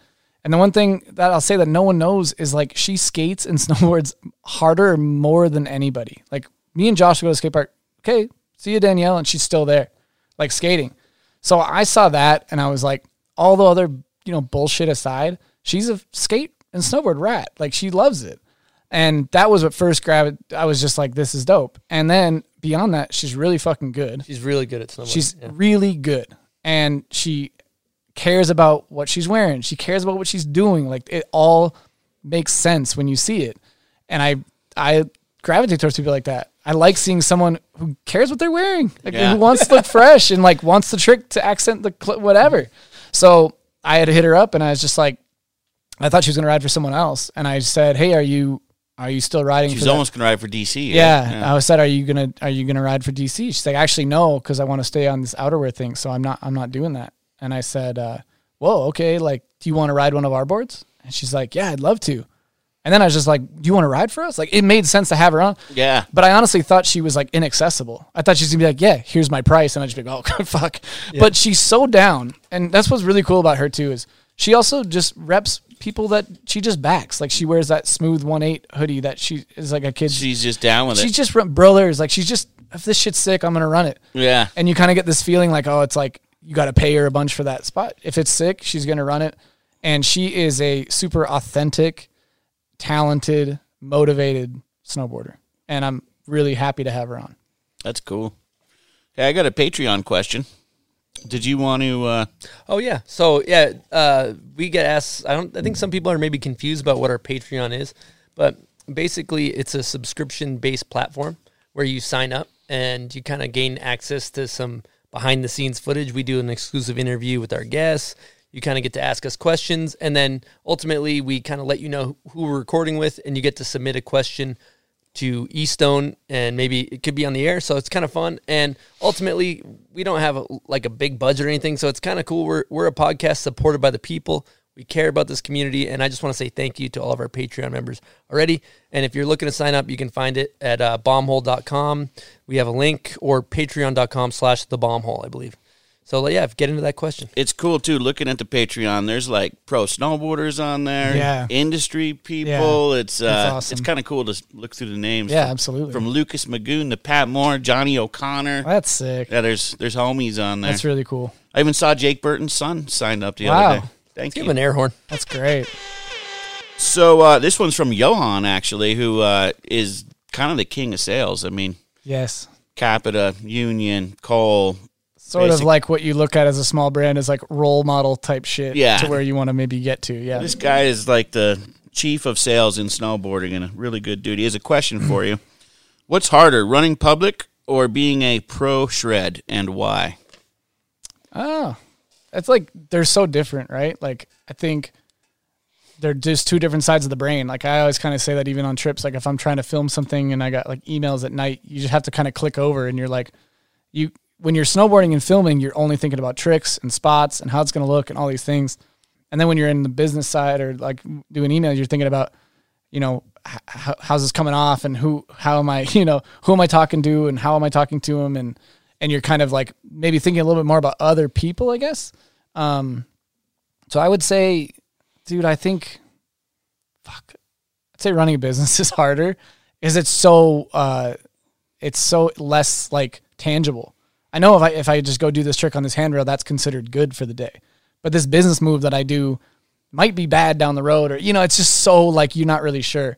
So I think you kind of like shoot from the hip a lot more in the business world, and you're kind of going through the motions. Whereas snowboarding on a rail at a trip, it's like pretty straightforward. I just got to try to get tricks, right? It's obviously physically harder to do tricks than write an email, but I think the mental game is it's tougher to navigate like sometimes like the business world.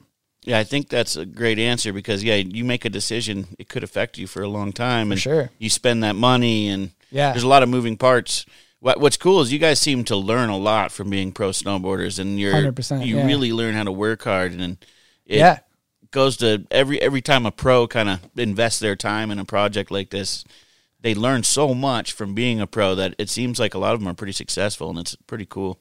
I think it's an interesting skill set because like even before like I started this brand, you're still in like 32 meetings about, ads and the video project and things. You learn so much just being around it.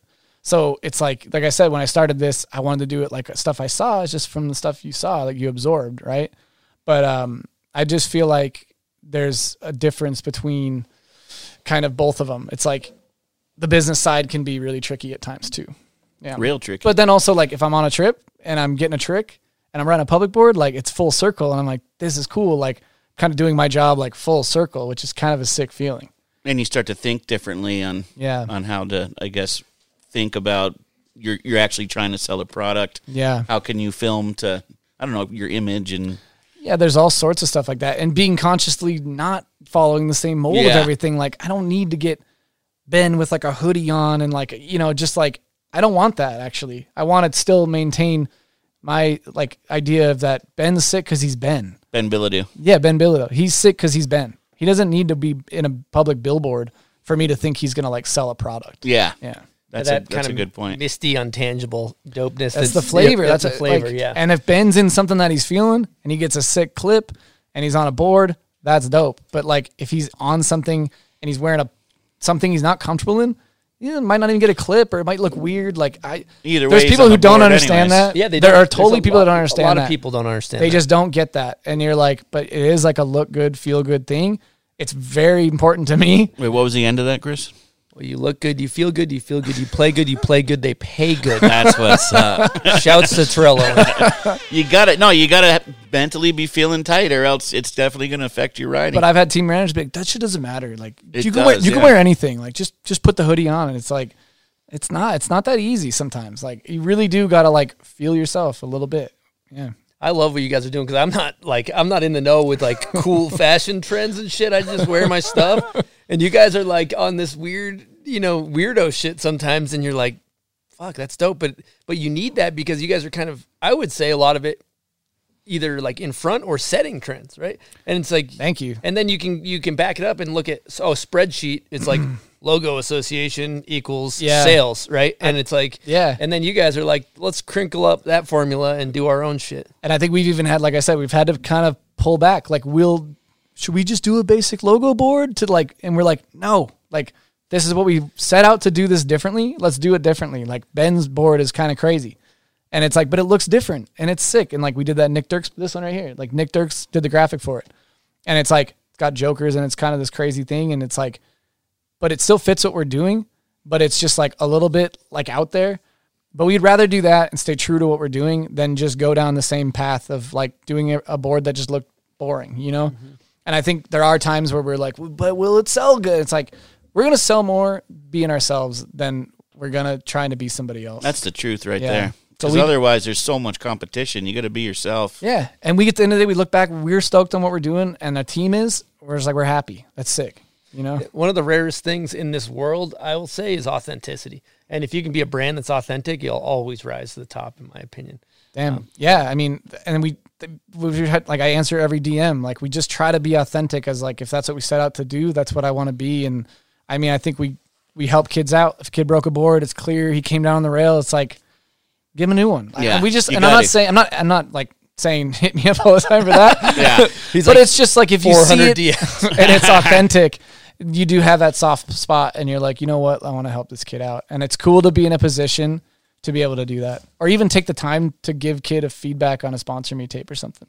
Because I would have liked that as a kid. It goes a long way with these kids to actually answer them, because the companies that don't, they're gonna lose. They're not gonna get that connection, and they're gonna be a customer for life. Yeah, and it even goes beyond being a brand owner. It's just like me personally. I'm like, if I, now there's this access to that stuff, and I feel like it's cool to give a kid some real guidance instead of just being like, yeah, don't bother me or something. Your shit looks good. Like, try to do this a little bit, or think about this, or find the best kid in the park and be as good as him. Mm-hmm. Something to work towards. That gives that kid that little bit of a spark to like keep it going, right? So, and there's kids that I see tons of potential with. Like, every kid's really good, But then there's that kid with a little bit of flavor, and it's cool to see too. Going right on target with what we're talking about, I get this DM all the time, so I'm sure, as a brand owner, you must get it all the time. But, do you have any advice for somebody to get sponsored? Mm. And it'd be really interesting to hear from you as a brand owner, whatever, team manager, everything, right? Like from your perspective, if these kids are wondering that, what is something that you're looking for, or you tell them to focus on, yada, yada, yada? I think I don't instantly discount them for sending that message, because I think that's just the age we're in. You can like reach out and be accessible. And there's kids that we've sent boards to from like a DM that ultimately you have to have some footage to show for it, right? So it's hard when they just send a message with nothing to show. You're like, yeah, send some footage, because you have to see something, right?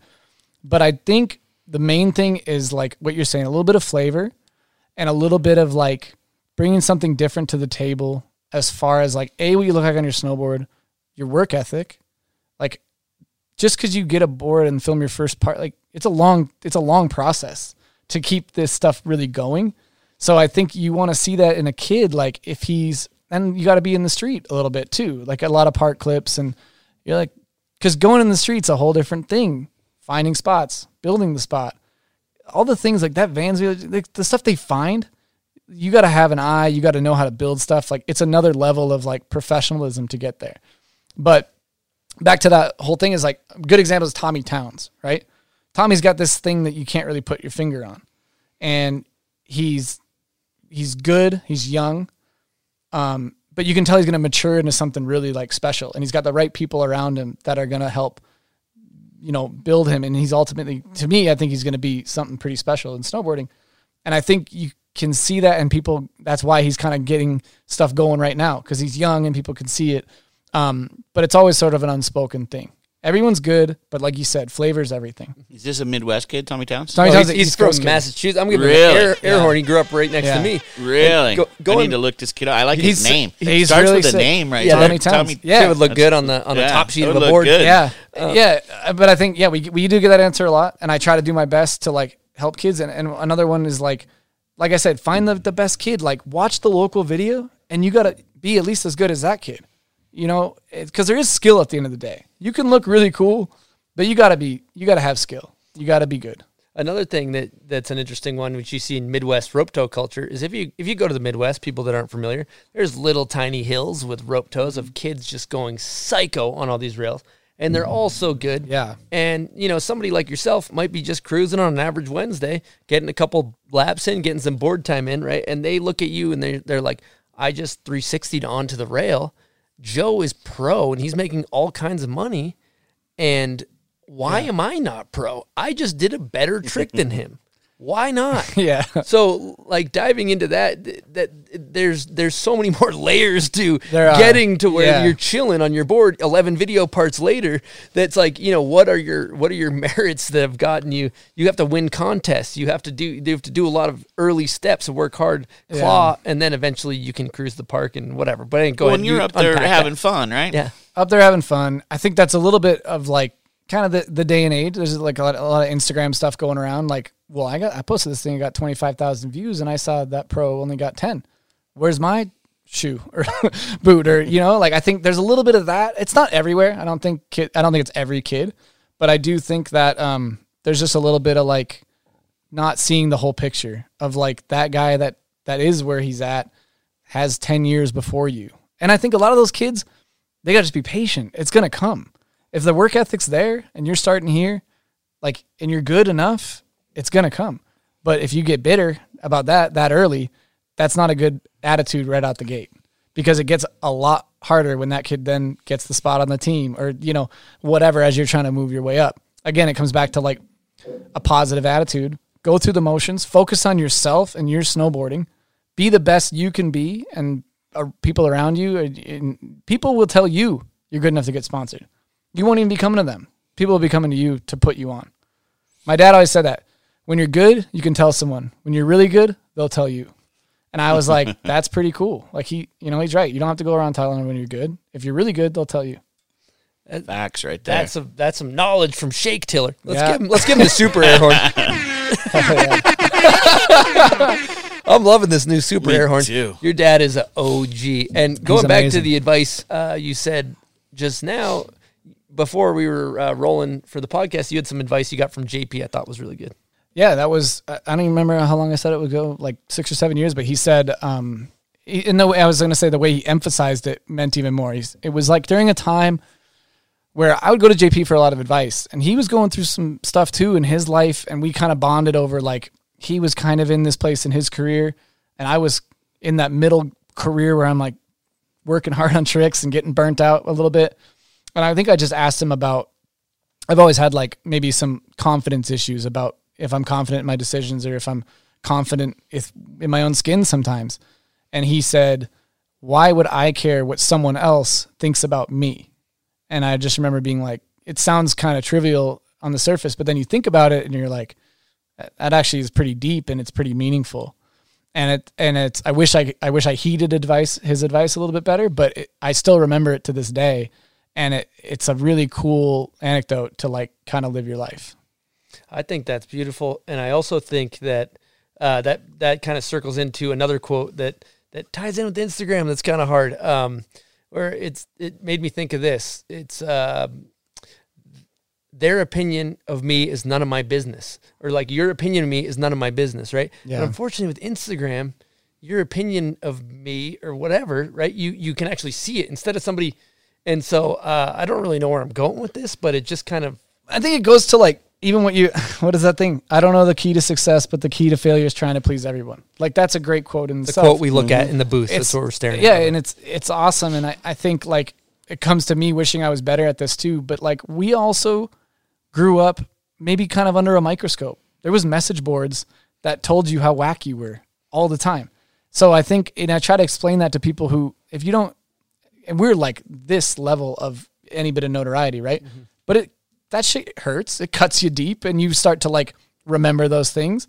So I think that's part of it is like now moving on and that's not as prevalent. It's like you going to Starbucks and the people serving you, it's like, that's the message board. Like, do they like me? Do they think I'm cool? Like all these different things. Right. And that's what I struggle with where I'm like, I'm too worried about what other people are thinking. And I wish I could turn it off, but that's just maybe some scars from looking at that shit back in the day and wanting to not give a fuck, but secretly giving a fuck. Well, yeah. And the black belt move is like trying not to, right? But even let's just take message board, Instagram, whatever it is. Now it's Instagram. You got 100 comments, right? Yeah. 99 of them are just like very positive. And there's that one that's like hurtful. Yeah. And for some reason you think about the one, it's like, dude, always. How do you know? But always. Yeah. That's the black belt move. And Jamie Thomas came on.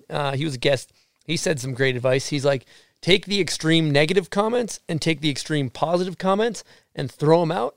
And whatever is right in the middle is something that you can kind of like gauge your audience on or something like that. Yeah, that's cool. And at the same time, it can be motivating. I remember the first time I was like a brand spotlight, Public Snowboards, new brand. It's like me and Daryl at SIA with the boards launch, and there's comments, and one kid's comment is, nice try.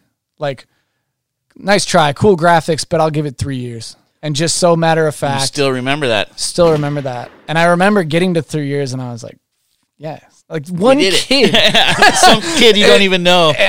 And that was such a meaningless comment. Wow. That's an industry, bro. Yeah. That's not a kid. It's just so like the smugness of it. Like, nice try. Like, seen this and like you'll be done and a dime a dozen. That's like some rep sitting there that's seen a lot of brands come and go. Yeah, it was interesting. And I just remember being like, I was actually glad to see that because I'm like, all right, I'll show you. Yeah, you're all, let's do this. Yeah. Now we're going to make it 3 years. Yeah. Spite is a great motivator. When you started, you were part of Stepchild, but now you've split off. Yeah. Taking it all yourself. Yeah. So that was same thing. It just, we ran the brand with them, and they helped us, get us introduced to the factory, and they helped a ton. And then it was sort of like, they could feel it too. I was like, I want to get on my own. Like, I want to learn these things myself. I want to talk to the factory. I want to learn Are how you all this going to the factories? Yeah. Yep. So we go to the factories, and it was just this moment of like, I want to, when it looked like it was going to be a real thing, I was like, give me the keys. Like, I want to try to drive this thing. I got to figure this out. Yeah. So they were really cool. And we had a mutual splitting of ways.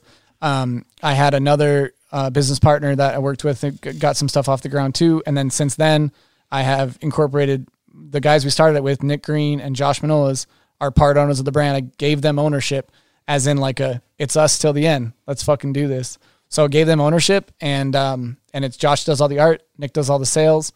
We work together every day, and having the outside of people who maybe aren't as invested as us, I think has been really powerful.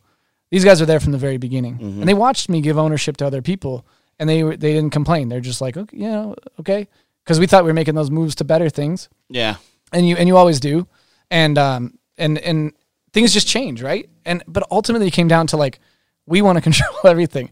Like, we just didn't want people there that had other stuff going on. Yeah. So it's been us ever since, and it's been really cool. That's cool. Yeah, and it's very garage brand still, but we're at this point now where it starts to feel like a real brand, and it's really an exciting time when we're kind of building a schedule for ourselves and doing these things and like just working towards something, and it's been a really cool process. For the consumer that doesn't know too, maybe they think the image outwardly facing that Public is a big brand, but you're out there packing boxes yourself. Absolutely. Right? Yeah. And even like funny stories, like I was in Bear for, I think, hot dogs and hand rails. Our boards were supposed to show up, and it looked like they were going to be 2 weeks late than like kind of shops wanted them. They were going to be in Chicago, and Nick lived in Chicago, and they were like, yeah, your next shipment is, on the 17th. And I was like, what? Why? Like, they're at this place. Well, yeah, that's the only time the truck will come and get them. What if we got a U-Haul and we grabbed our boards from the spot?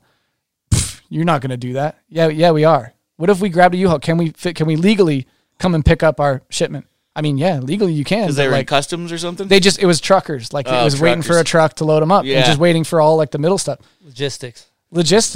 So we were like, what if we grabbed a U-Haul and we went and picked up our boards? And we did. We got a U-Haul. We loaded them to the brim. Earlier. We got them to the shop to hit on time. Yeah. It's so important. Let's give an air horn to that. You're late to those shops, man. They'd only give you so many chances. Yeah. So it's crucial. And that was the thing, just knowing how much. And again, it was like one of those things where I just wanted to fucking show up and do it differently. I didn't want to wait.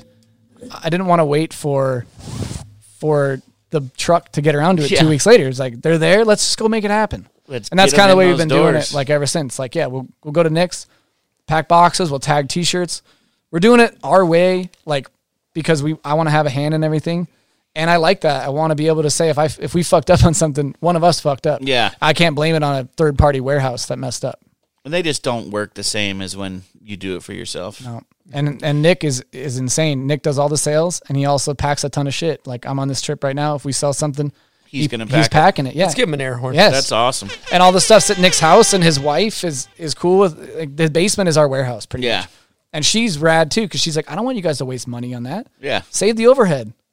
Store it here. Down. Yeah, I mean, you made those guys part owners, and it gives them the juice to back you up and really invest their time and do it right. Yeah, they feel a real part of it, and I think that's the thing too, is like just our attention to it all. I just want to have it be that way, so we can just know that we are in control of everything. It seems like you started that company yesterday. I can't believe 5 5 years. I would have said 2 years. I was going to say 2 or 3, maybe, but 5. That's so crazy how fast time goes. Yeah. So I kind of want to pivot. Yeah. Classic word, beating the dead horse here.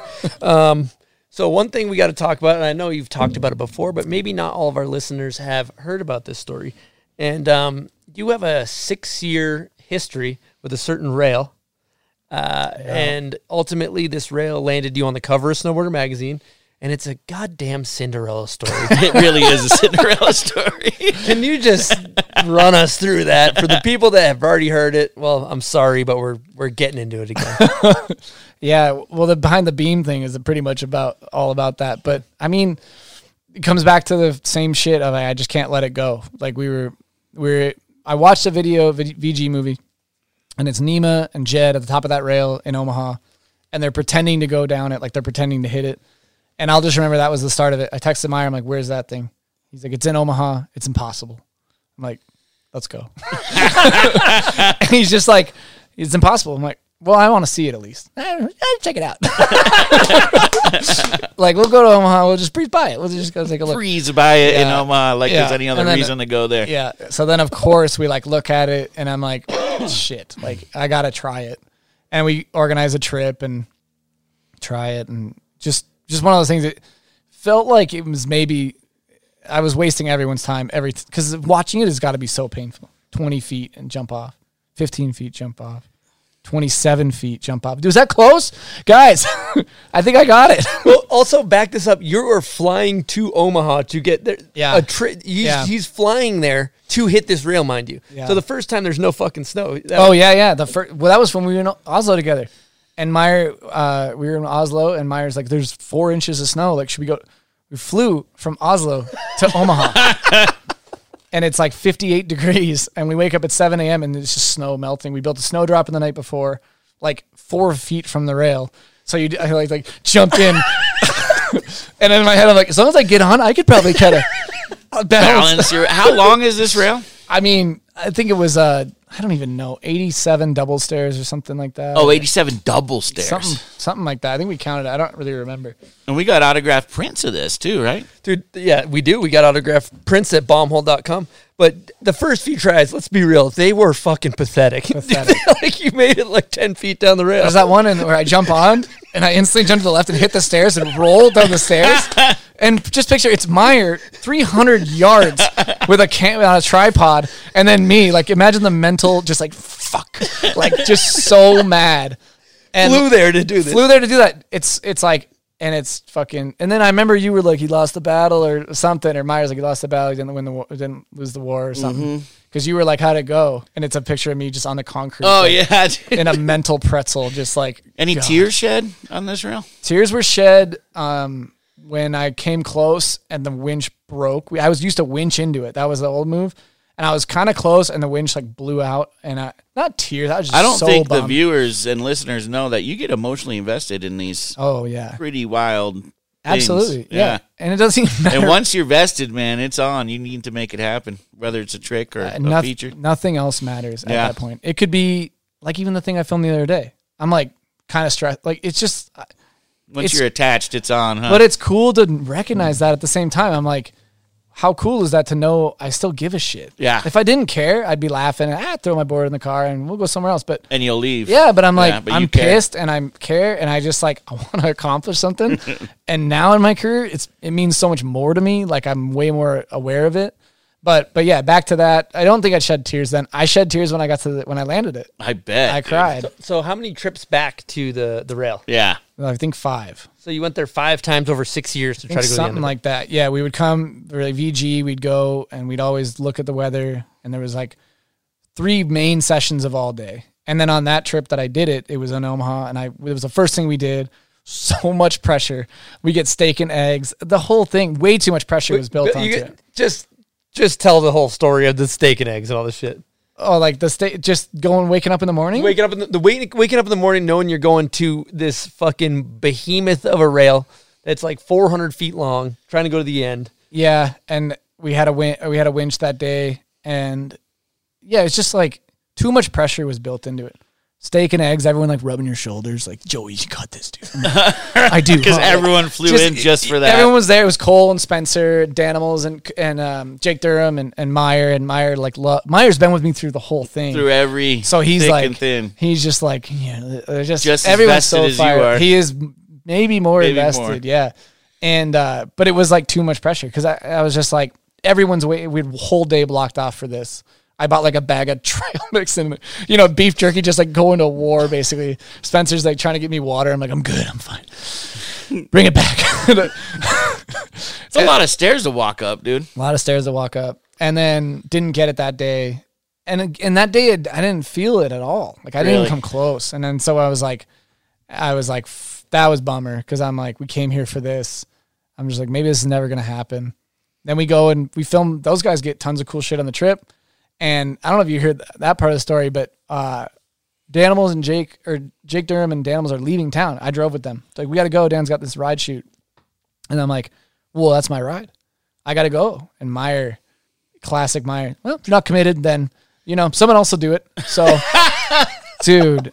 And for the listeners, Meyer started Videograss, the production company. Yeah, go ahead, though. He made me he knows how to push my buttons because I was so pissed because I was trying to justify it. Well, I got to go with them. And he's like, I mean, we would have flown. We flew from Oslo here. You're here. Yeah. You're going to leave? And I'm like, oh, fuck, he's right. And I throw this big fit about like, hey, get a plane ticket, like all this stuff. And then Bob's there to shoot photos. And finally, I'm just like, he's right. Ultimately, he's right. And he usually is right. He just knew how to, if he would have been like, cool, have a good trip, I would have like got home and been like, what was I doing? Yeah. Like, I just was like looking for it out kind of. And he kept me there. So it was like, respect. I'm like glad he kept me there. Because then it was like we had an afternoon and one more day to do it. No pressure at all. It was like Spencer wanted to hit something that night. We had like 3 hours to kill. We built a snow drop in before. We'll go try Joe's thing for 3 hours and we'll go to Spencer's thing. And I think I did it in like 20 or 30 tries that day. Wow. It was natty speed. Again, I had a kit on I was feeling. It was like my favorite fucking thrift store sweater. And like this hat, I just like looked down. I felt good. And even Cole was like, I just felt it. You could tell you were feeling it and you felt good. And then it just worked. And it was like, not many things in my career have made me feel those feelings. Because it is just something stupid. It's a long rail you just got to the end of. But it was a culmination of like work ethic and wanting to accomplish something. And that's always been my favorite thing throughout my whole career is like finding big shit, try to get to the end of it. Like it was kind of a cool, like Lance said it, he's like, that's like your opus, like, something that you did this type of snowboarding and now you've kind of like done this thing. And so that was really fucking cool. It was sick that those guys were there and they ran down. And then I was like crying because it's just like, honestly didn't know if I could do it. And then when I did it and just held on and rode off and like conquered it.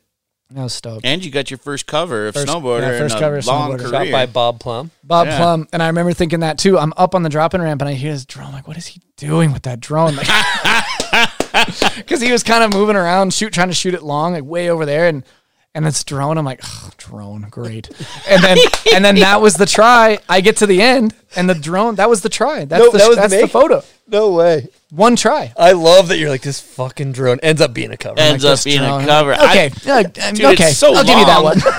Dude, it's so long. I don't know how else you'd shoot that and that thing. was the thing. And when I saw the photo on his, because he had it on, like, he's just like, here's the photo. I was just like, that was really cool. Because it's hard to shoot long. It's hard to do it justice. And yeah. But I do remember being like, drone, great.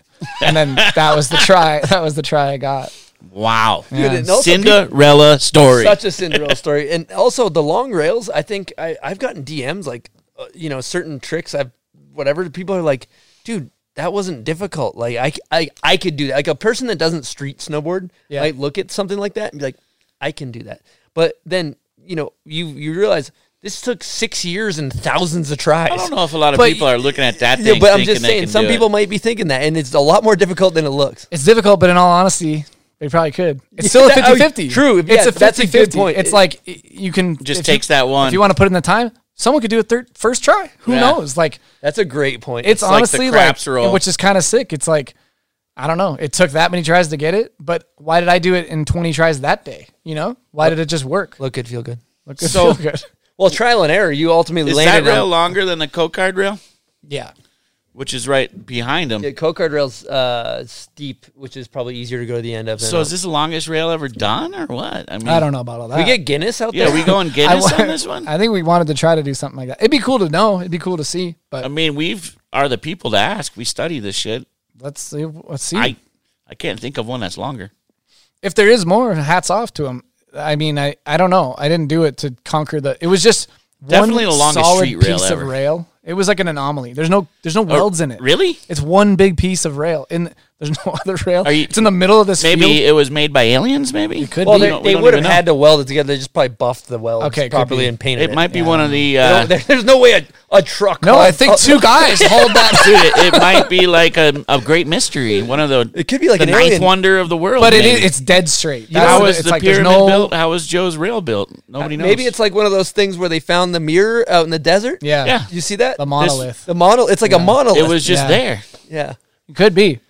I don't know. We'll call it the monolith. It was a cool moment. I remember like my girlfriend, I started dating my girlfriend, and then I was like, she knew I'm going to Omaha to try this thing. Like, but it was like one of those kind of like, been trying this for a long time. And then I did it. I was like, babe, I did it. And she's like crying too. And because she knew how much it like meant to me. And it was a cool moment. And then even like the coolest was my friends from back home. Just hearing about it, like Snakes Venmos me like $20, buy margaritas tonight. Like, dude, just a cool, like, I missed that Lord of the Ropes thing at Troll. And Pete's like, where are you going? I'm like, Omaha. He's like, oh, trying the rail. I'm like, yeah, I think so. Like, it was just like a cool thing that people kind of knew about. So I got the call too. I think Justin, I believe, telling me, and he's like, Joe did it. I'm like, no fucking way. Yeah. 'Cause I'm gonna be honest with you. I thought you had no fucking chance ever. Like, I was like, dude, what an idiot. Yeah. He's never going to the end of that thing. And even Myers, like, I remember thinking for 50, we're coming back to this. And I'm like, I would. Like, I don't know. It was a thing that we were going to keep going back to for sure.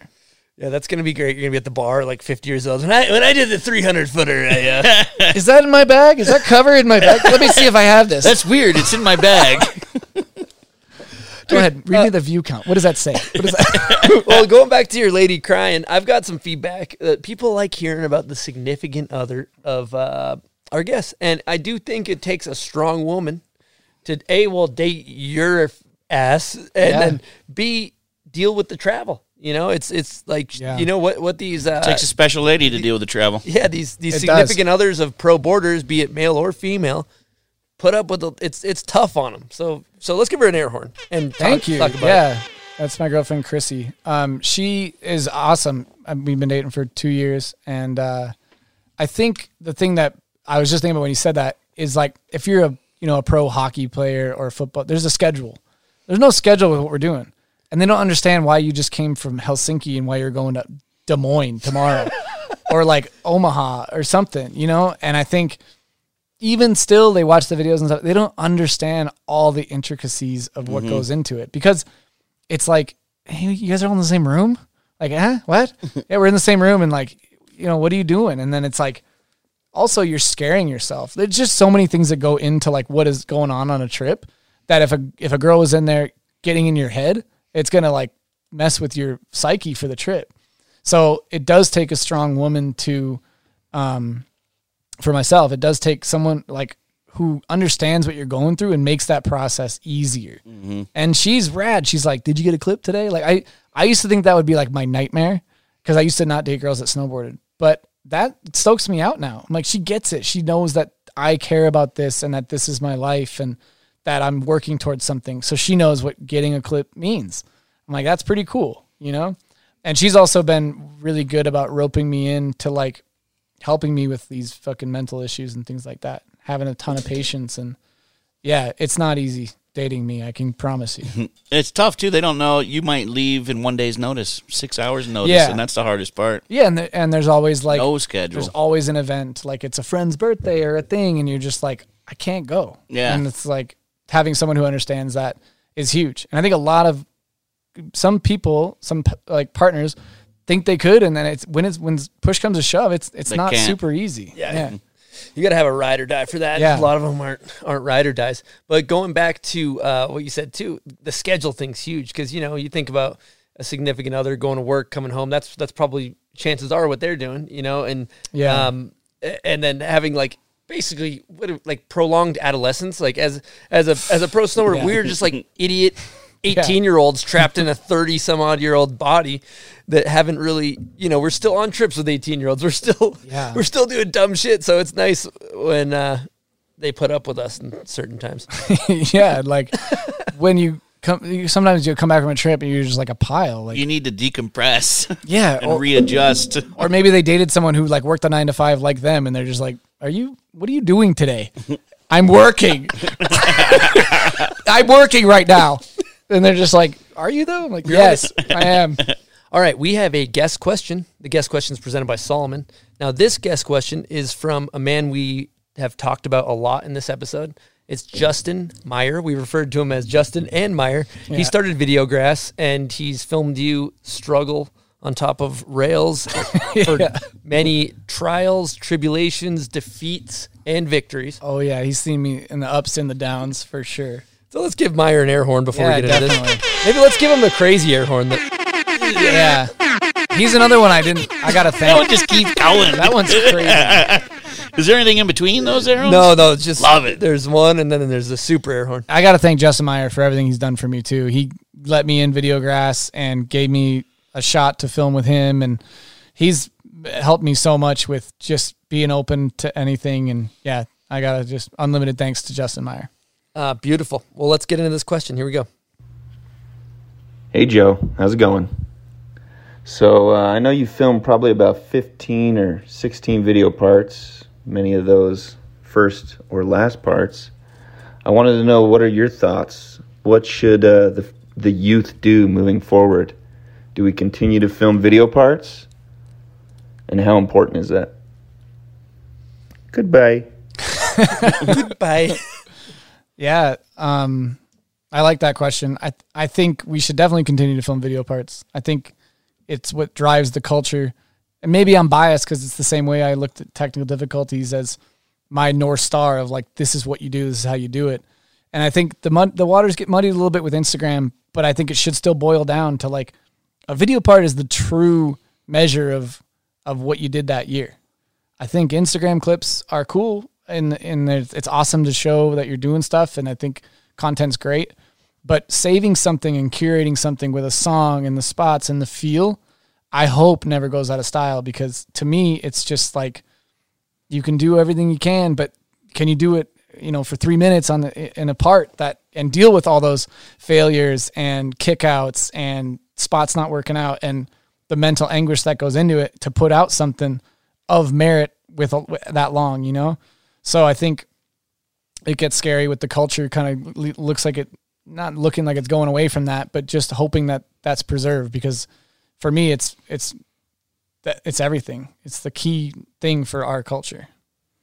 Yeah, I couldn't imagine snowboarding without videos in magazines. Yeah, the culture would just change, and I think people are going to realize that. And I think so too. They're going to happen. And I think everything comes in a cycle. And there's probably times where people are like, "This is the future," but the music that you use and like everything that it comes with is like the feeling, and then you see them riding that board, that was they must have filmed it last year because it's next year's board and it's in stores now. And I think there still should be that level of like just people looking at that as like, and I will say like this Vans thing that came out, it's like, to me, that's professionalism. It's like, it's put together so well, and there's evergreen video. Evergreen, yeah. Okay.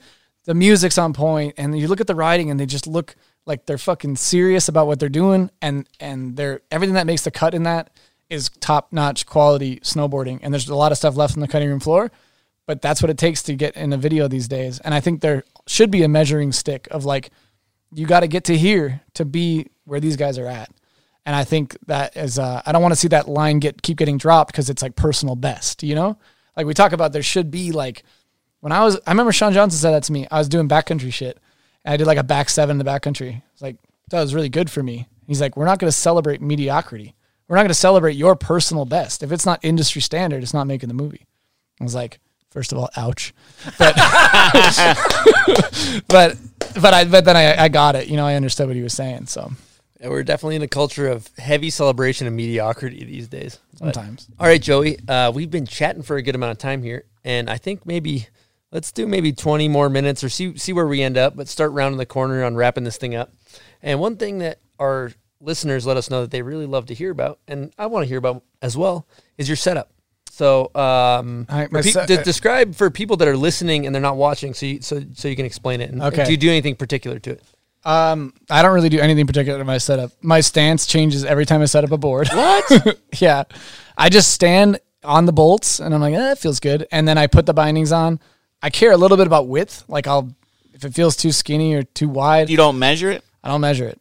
I have, just to be like, what am I at? And then, if I set up a new board, it gets where it gets. I just got these bindings and I just kind of threw them on, and I do that every time. I don't know why. I dull the shit out of my edges a lot.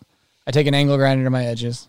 Really? I like that. How do you ride Highland when it's icy? I don't turn. I kind of power slide. So if I'm coming into something, whereas like Dan will do a nice like, mine kind of power slides. There's like some purist Northwest Reef Chiefs throwing up in their mouth right now. Yeah, absolutely. I've always kind of done that. I don't know why, but I dull my edges a bunch. Forward lean? No forward lean. I take the thing off. I don't like you're one of the lean. people that takes them right off. I don't care about that. Size board, flex, all that. I ride a 149 board. That's the Public Disorder. I ride that board right now. That's actually my pro model. Public Disorder. I have some Union Stratas on that are brand new to the setup this year, so I'm riding those. 32, I ride the 32. That's the Shifty Boa, which is kind of a lower end boot, but I fucking love that boot. I think I've been riding that exact boot for like a couple years, and it's been lasting. And I kind of like the Boa, and I'm honestly not super picky, and I think that's like a weird thing. But every board we make, I'm like, this board's sick. These bindings are sick. Like, as long as it doesn't feel crazy out of the gate. I don't like super stiff boots, and I think that would be something that I'd be like, this isn't working. But yeah, other than that, L1 outerwear, I ride the Aftershock pant, and fucking like, that's about it. Black pants, and then and you prefer a sweater to a jacket? I'll probably prefer a sweater to a jacket. Yeah. A thrift store bought sweater. Yeah. For the listeners, a lot of people don't know it doesn't take much to throw Joe into an absolute outfit crisis. You can just be like, Joe, those pants look a little tight. Those look a little tight. Well, it's funny because it used to be those look a little baggy. They're not baggy, they're skin tight. These are perfect. And then now I'm like, they look a little tight. I'm like, do they shit? Like, yeah. I mean, for people that don't know, it's like, I think I talked to you about that. I like just having fun with it. I'm aware that I'm a psycho with gear and clothing, but to me, it's fucking fun. It's fun to talk about why you're influenced by things. It's fun to talk about why things look a certain way. And some people like to pretend they just rolled out of bed and had this great idea for this kit. Everyone's inspired by other things, and it's fun to be a little bit more like, let's just enjoy what we're doing here and call it like it is. Oh, dude, straight up, it's that's such a better tone. It's like, yeah, that guy's been watching a lot of Elijah Burrell lately. It looks like you see their look, and you're like, so like, don't be defensive about it. Yeah, call a spade a spade. Exactly. Like, there's some people who are just like, what are you talking about? I didn't see that, and it's like the exact kit. You're just like, all right. Like, it just happened to happen with them. Like, I just had this idea. I don't know where it let's came from. go. Let's stay on this because you were. Well, let me just from my perspective explain. You were tight pants Tech 9 jersey at a time. Well, maybe kind of like a little bit like lost. You hadn't found yourself. I hadn't found myself. I swear it was like tighter pants and a baggy jersey. Yep. And that was, to be honest, I kind of like that look. That was the most original look I had. Straight up. That was the most, I was like feeling myself. No one really looked like that. So I was like, damn, this is kind of dope. Then it turned into, I never really went full baggy. Then I started to get, it was basically because Hebel and those guys were wearing baggy love hate. And then when Hebel started wearing slimmer stuff, I was like, I guess I'm wearing slim stuff. Yeah, Hebel went full slim down. And it just looked sick. And like, whatever, that shit speaks to you in a certain way. Like, I remember looking at Cooley footage from like the new video and feeling like it was just sick. And so, and my friends were wearing that stuff, and we go sew our pants together and all that stuff. Yeah, you had some tight pants. Went real tight for a while. The Shane Cross, tie-dye. He had like a tie-dye hippie, and then he started doing a peace sign on his signature. Yeah. Kind of got married to that, too. Stuck with that, huh? Yeah, locked in. I got a couple of them that I signed that had the peace sign still. Still throws the peace sign. But you know what's funny about that is, oddly enough, that's when I was like almost my most confident. I was dating a girl, and she was in college, and I had giraffe print pants. You know, giraffe, like the animal. Giraffe print pants, an open Hawaiian shirt, a tie-dye shirt underneath that, a headband, and long hair. And I'd walk around with her and be like, what is everyone looking at, dude? Like, I was like, what? It couldn't be me. Because I look... That's a kid. I don't look crazy at all. And like, I remember like showing up at her house and like getting just actually laughed at by like her friends. And I'm like, what are they laughing at? So like, then I was the most confident. And then it's kind of just gone like, I don't know, for some reason the other way lately, but yeah.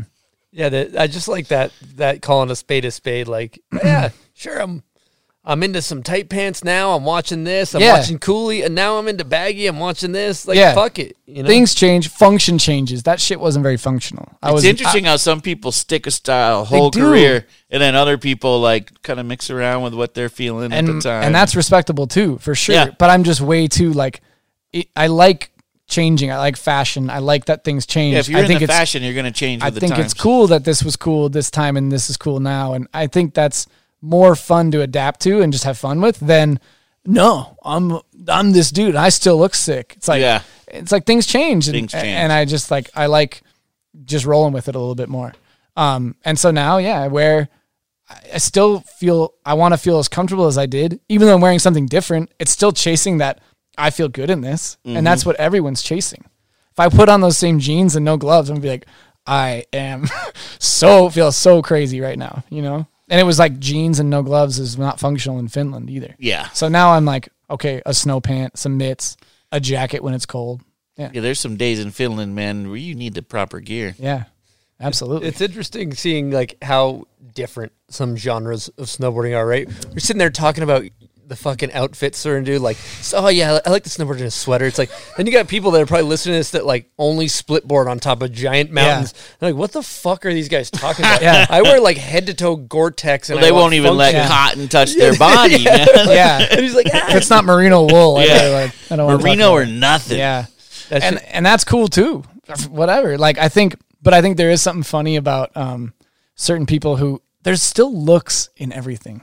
Like even though you got a Carhartt thing, it's like working man. Like it's still a look. Everyone's kind of going for a look. You know, hockey players are wearing. They don't just wear Lululemon and like these things because it's like everyone looks a certain way. And I'm fascinated by like the looks and that people are like even like try so hard to be anti caring about what they dress like, but you still care. Even that backcountry guy, man, there's all that certain gear they got to have or else they're not looking right with their crew.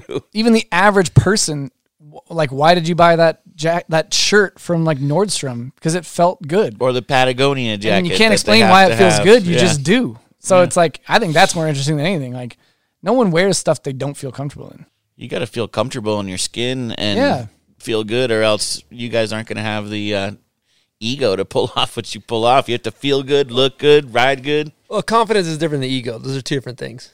Yeah, they blend together a bit. They're two totally different. I guess those are two different. Totally different entities. Ego and confidence. They're not to be confused. You're not going to have a good I guess if you have a super good ego, you can wear anything and pull it off. But even people who you think are the most confident. No, right. Confidence and ego are two separate things. Explain the difference.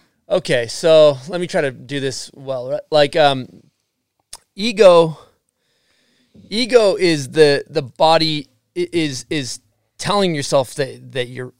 Let's start by explaining the ego of what the opposite of ego is, right? Like, and it's all contingent on situations. But I mean, I could be wrong in my explanation, but I'll take a stab at it here. So like, just take for example, open-mindedness, right?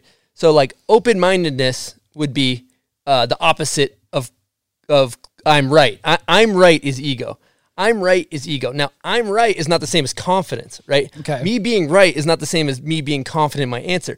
I'm like, the ego is like stubborn and it protects us in a lot of ways, but it's different than feeling really fucking good. Confidence is feeling really good. Like, I don't know what it is by definition, but it feels like, oh, I got this shit. Like ego is the thing that like wants to make you think you're better than people. Ego's the thing that wants to fucking put other people down to make yourself feel good. Confidence is like, dude, I feel good. I got this. Those are two totally different worlds.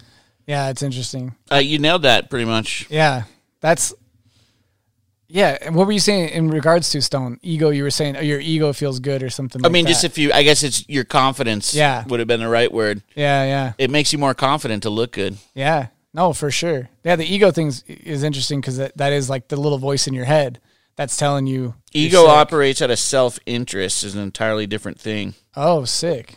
Take a self-righteous attitude and judge others along the way. Okay. Where confidence is to have faith in your own abilities and believe in yourself. Oh, wow. Damn. That's cool. But that's pretty much what he said. It is, but that's a cool, like, official definition of it. It's sweet to know that. That is the official definition. Well, I feel like that's a good thing to kind of take this ship out on. Before we get out of here, I feel like there might be some people that listen to this podcast and they're like, damn, Public Snowboards kicks ass. Where can they buy one and support you and find you on the internet? Yeah, you can buy one at your local shop. if you have trouble finding a local shop, send us a DM. Our Instagram is @thisispublic. My personal one is @Joe Sexton 1817. You can hit up either one and ask about where to get one. We also have an online store that we sell some boards to people who don't have a shop by them. Yeah, and also I just want to say I appreciate anyone that supports what we've done. Shops, kids, distributors, Josh and Nick, everyone. This is much bigger than myself. Like, for this thing to move and where it's gotten to, takes a lot of moving parts and a lot of help and support from a lot of people. So I do want to just say thanks to anyone who's ever bought a board or just supported what we do. I love it. That's awesome. You guys got a dealer locator on the site too? Yeah, we have a stockist list. Yeah. Sick. But it changes so much that it's kind of like, just hit us up and I think that's the best way. Yeah, we can help you find a shop but stockist tells you who has product at a certain time? No, stockist is just a list of here's the shops that we're in. Yeah. But I mean, it does change because if we get a new distributor, it opens up a whole new kind of channel. So it's best to just hit us up. Just holler. Yeah. I think we're at a point where I like hearing from people and I want to start that conversation. So it's like, if it starts with where can I find a board, it might end with, something cool and we get into a cool conversation. So I do appreciate that too. Also, what's next for Joe Sexton? Next for me is I want to film a video part this year. I'm really stoked on, I took the last kind of couple years off. 2 years ago I got that rail. And that was I didn't have much footage around that. And then last year I had some personal stuff going on, mom passing away and focusing a little bit more on the business side of things. And it was sort of a nice removal from the whole thing. And now I realize, not even then, but just that I want to keep doing this shit. So I'm going to film a part. I want to film another good part and work hard and be a little more intentional about what it's going towards and what it means to me. And continue to grow public and continue to better myself. And I just want to keep this path that I'm on kind of going is pretty much it. Love it, man. And then before we get out of here, you have anybody you want to thank that's helped you along this way, along the journey? I want to thank everyone, my mom, my dad, my girlfriend, my brother, my sister, just my whole family and all my friends, anyone that's supported what we've done with Public or myself. I want to thank every team manager that put me on and gave me a chance. Sean Johnson, who gave me my first real chance to do something with this. There's too many people to thank, but I want to thank anyone that's just helped me in any way. And I want to thank you guys for putting me on. This is sick. I love what you guys are doing. I fucking wish you guys the best, and I really am honored to be on this with you guys. So stoked to have you, Joe. Thank you, dude. I appreciate that. We appreciate you. We appreciate you guys listening, and we're going to wrap up this episode. We will see you next week. Over and out from the Bombhole. Okay, another fun convo in the books. Now, Joe wanted me to remind you guys that if you're interested in buying a public snowboard, head on over to publicsnowboards.com. He forgot to plug that in the episode. They are a rad brand, so if you're looking for a snowboard, head on over to publicsnowboards.com and support Joe. Now, if you want to support us, you can head on over to bombhole.com, where we have signed Joe Sexton prints. We also have our merch, which you guys continue to buy, and I want to say thank you. And that's where you can find a link to our Patreon. Lastly, I just want to say thank you guys for sharing each and every week, supporting us. You guys kick ass, and we will see you again next week with another episode. Peace.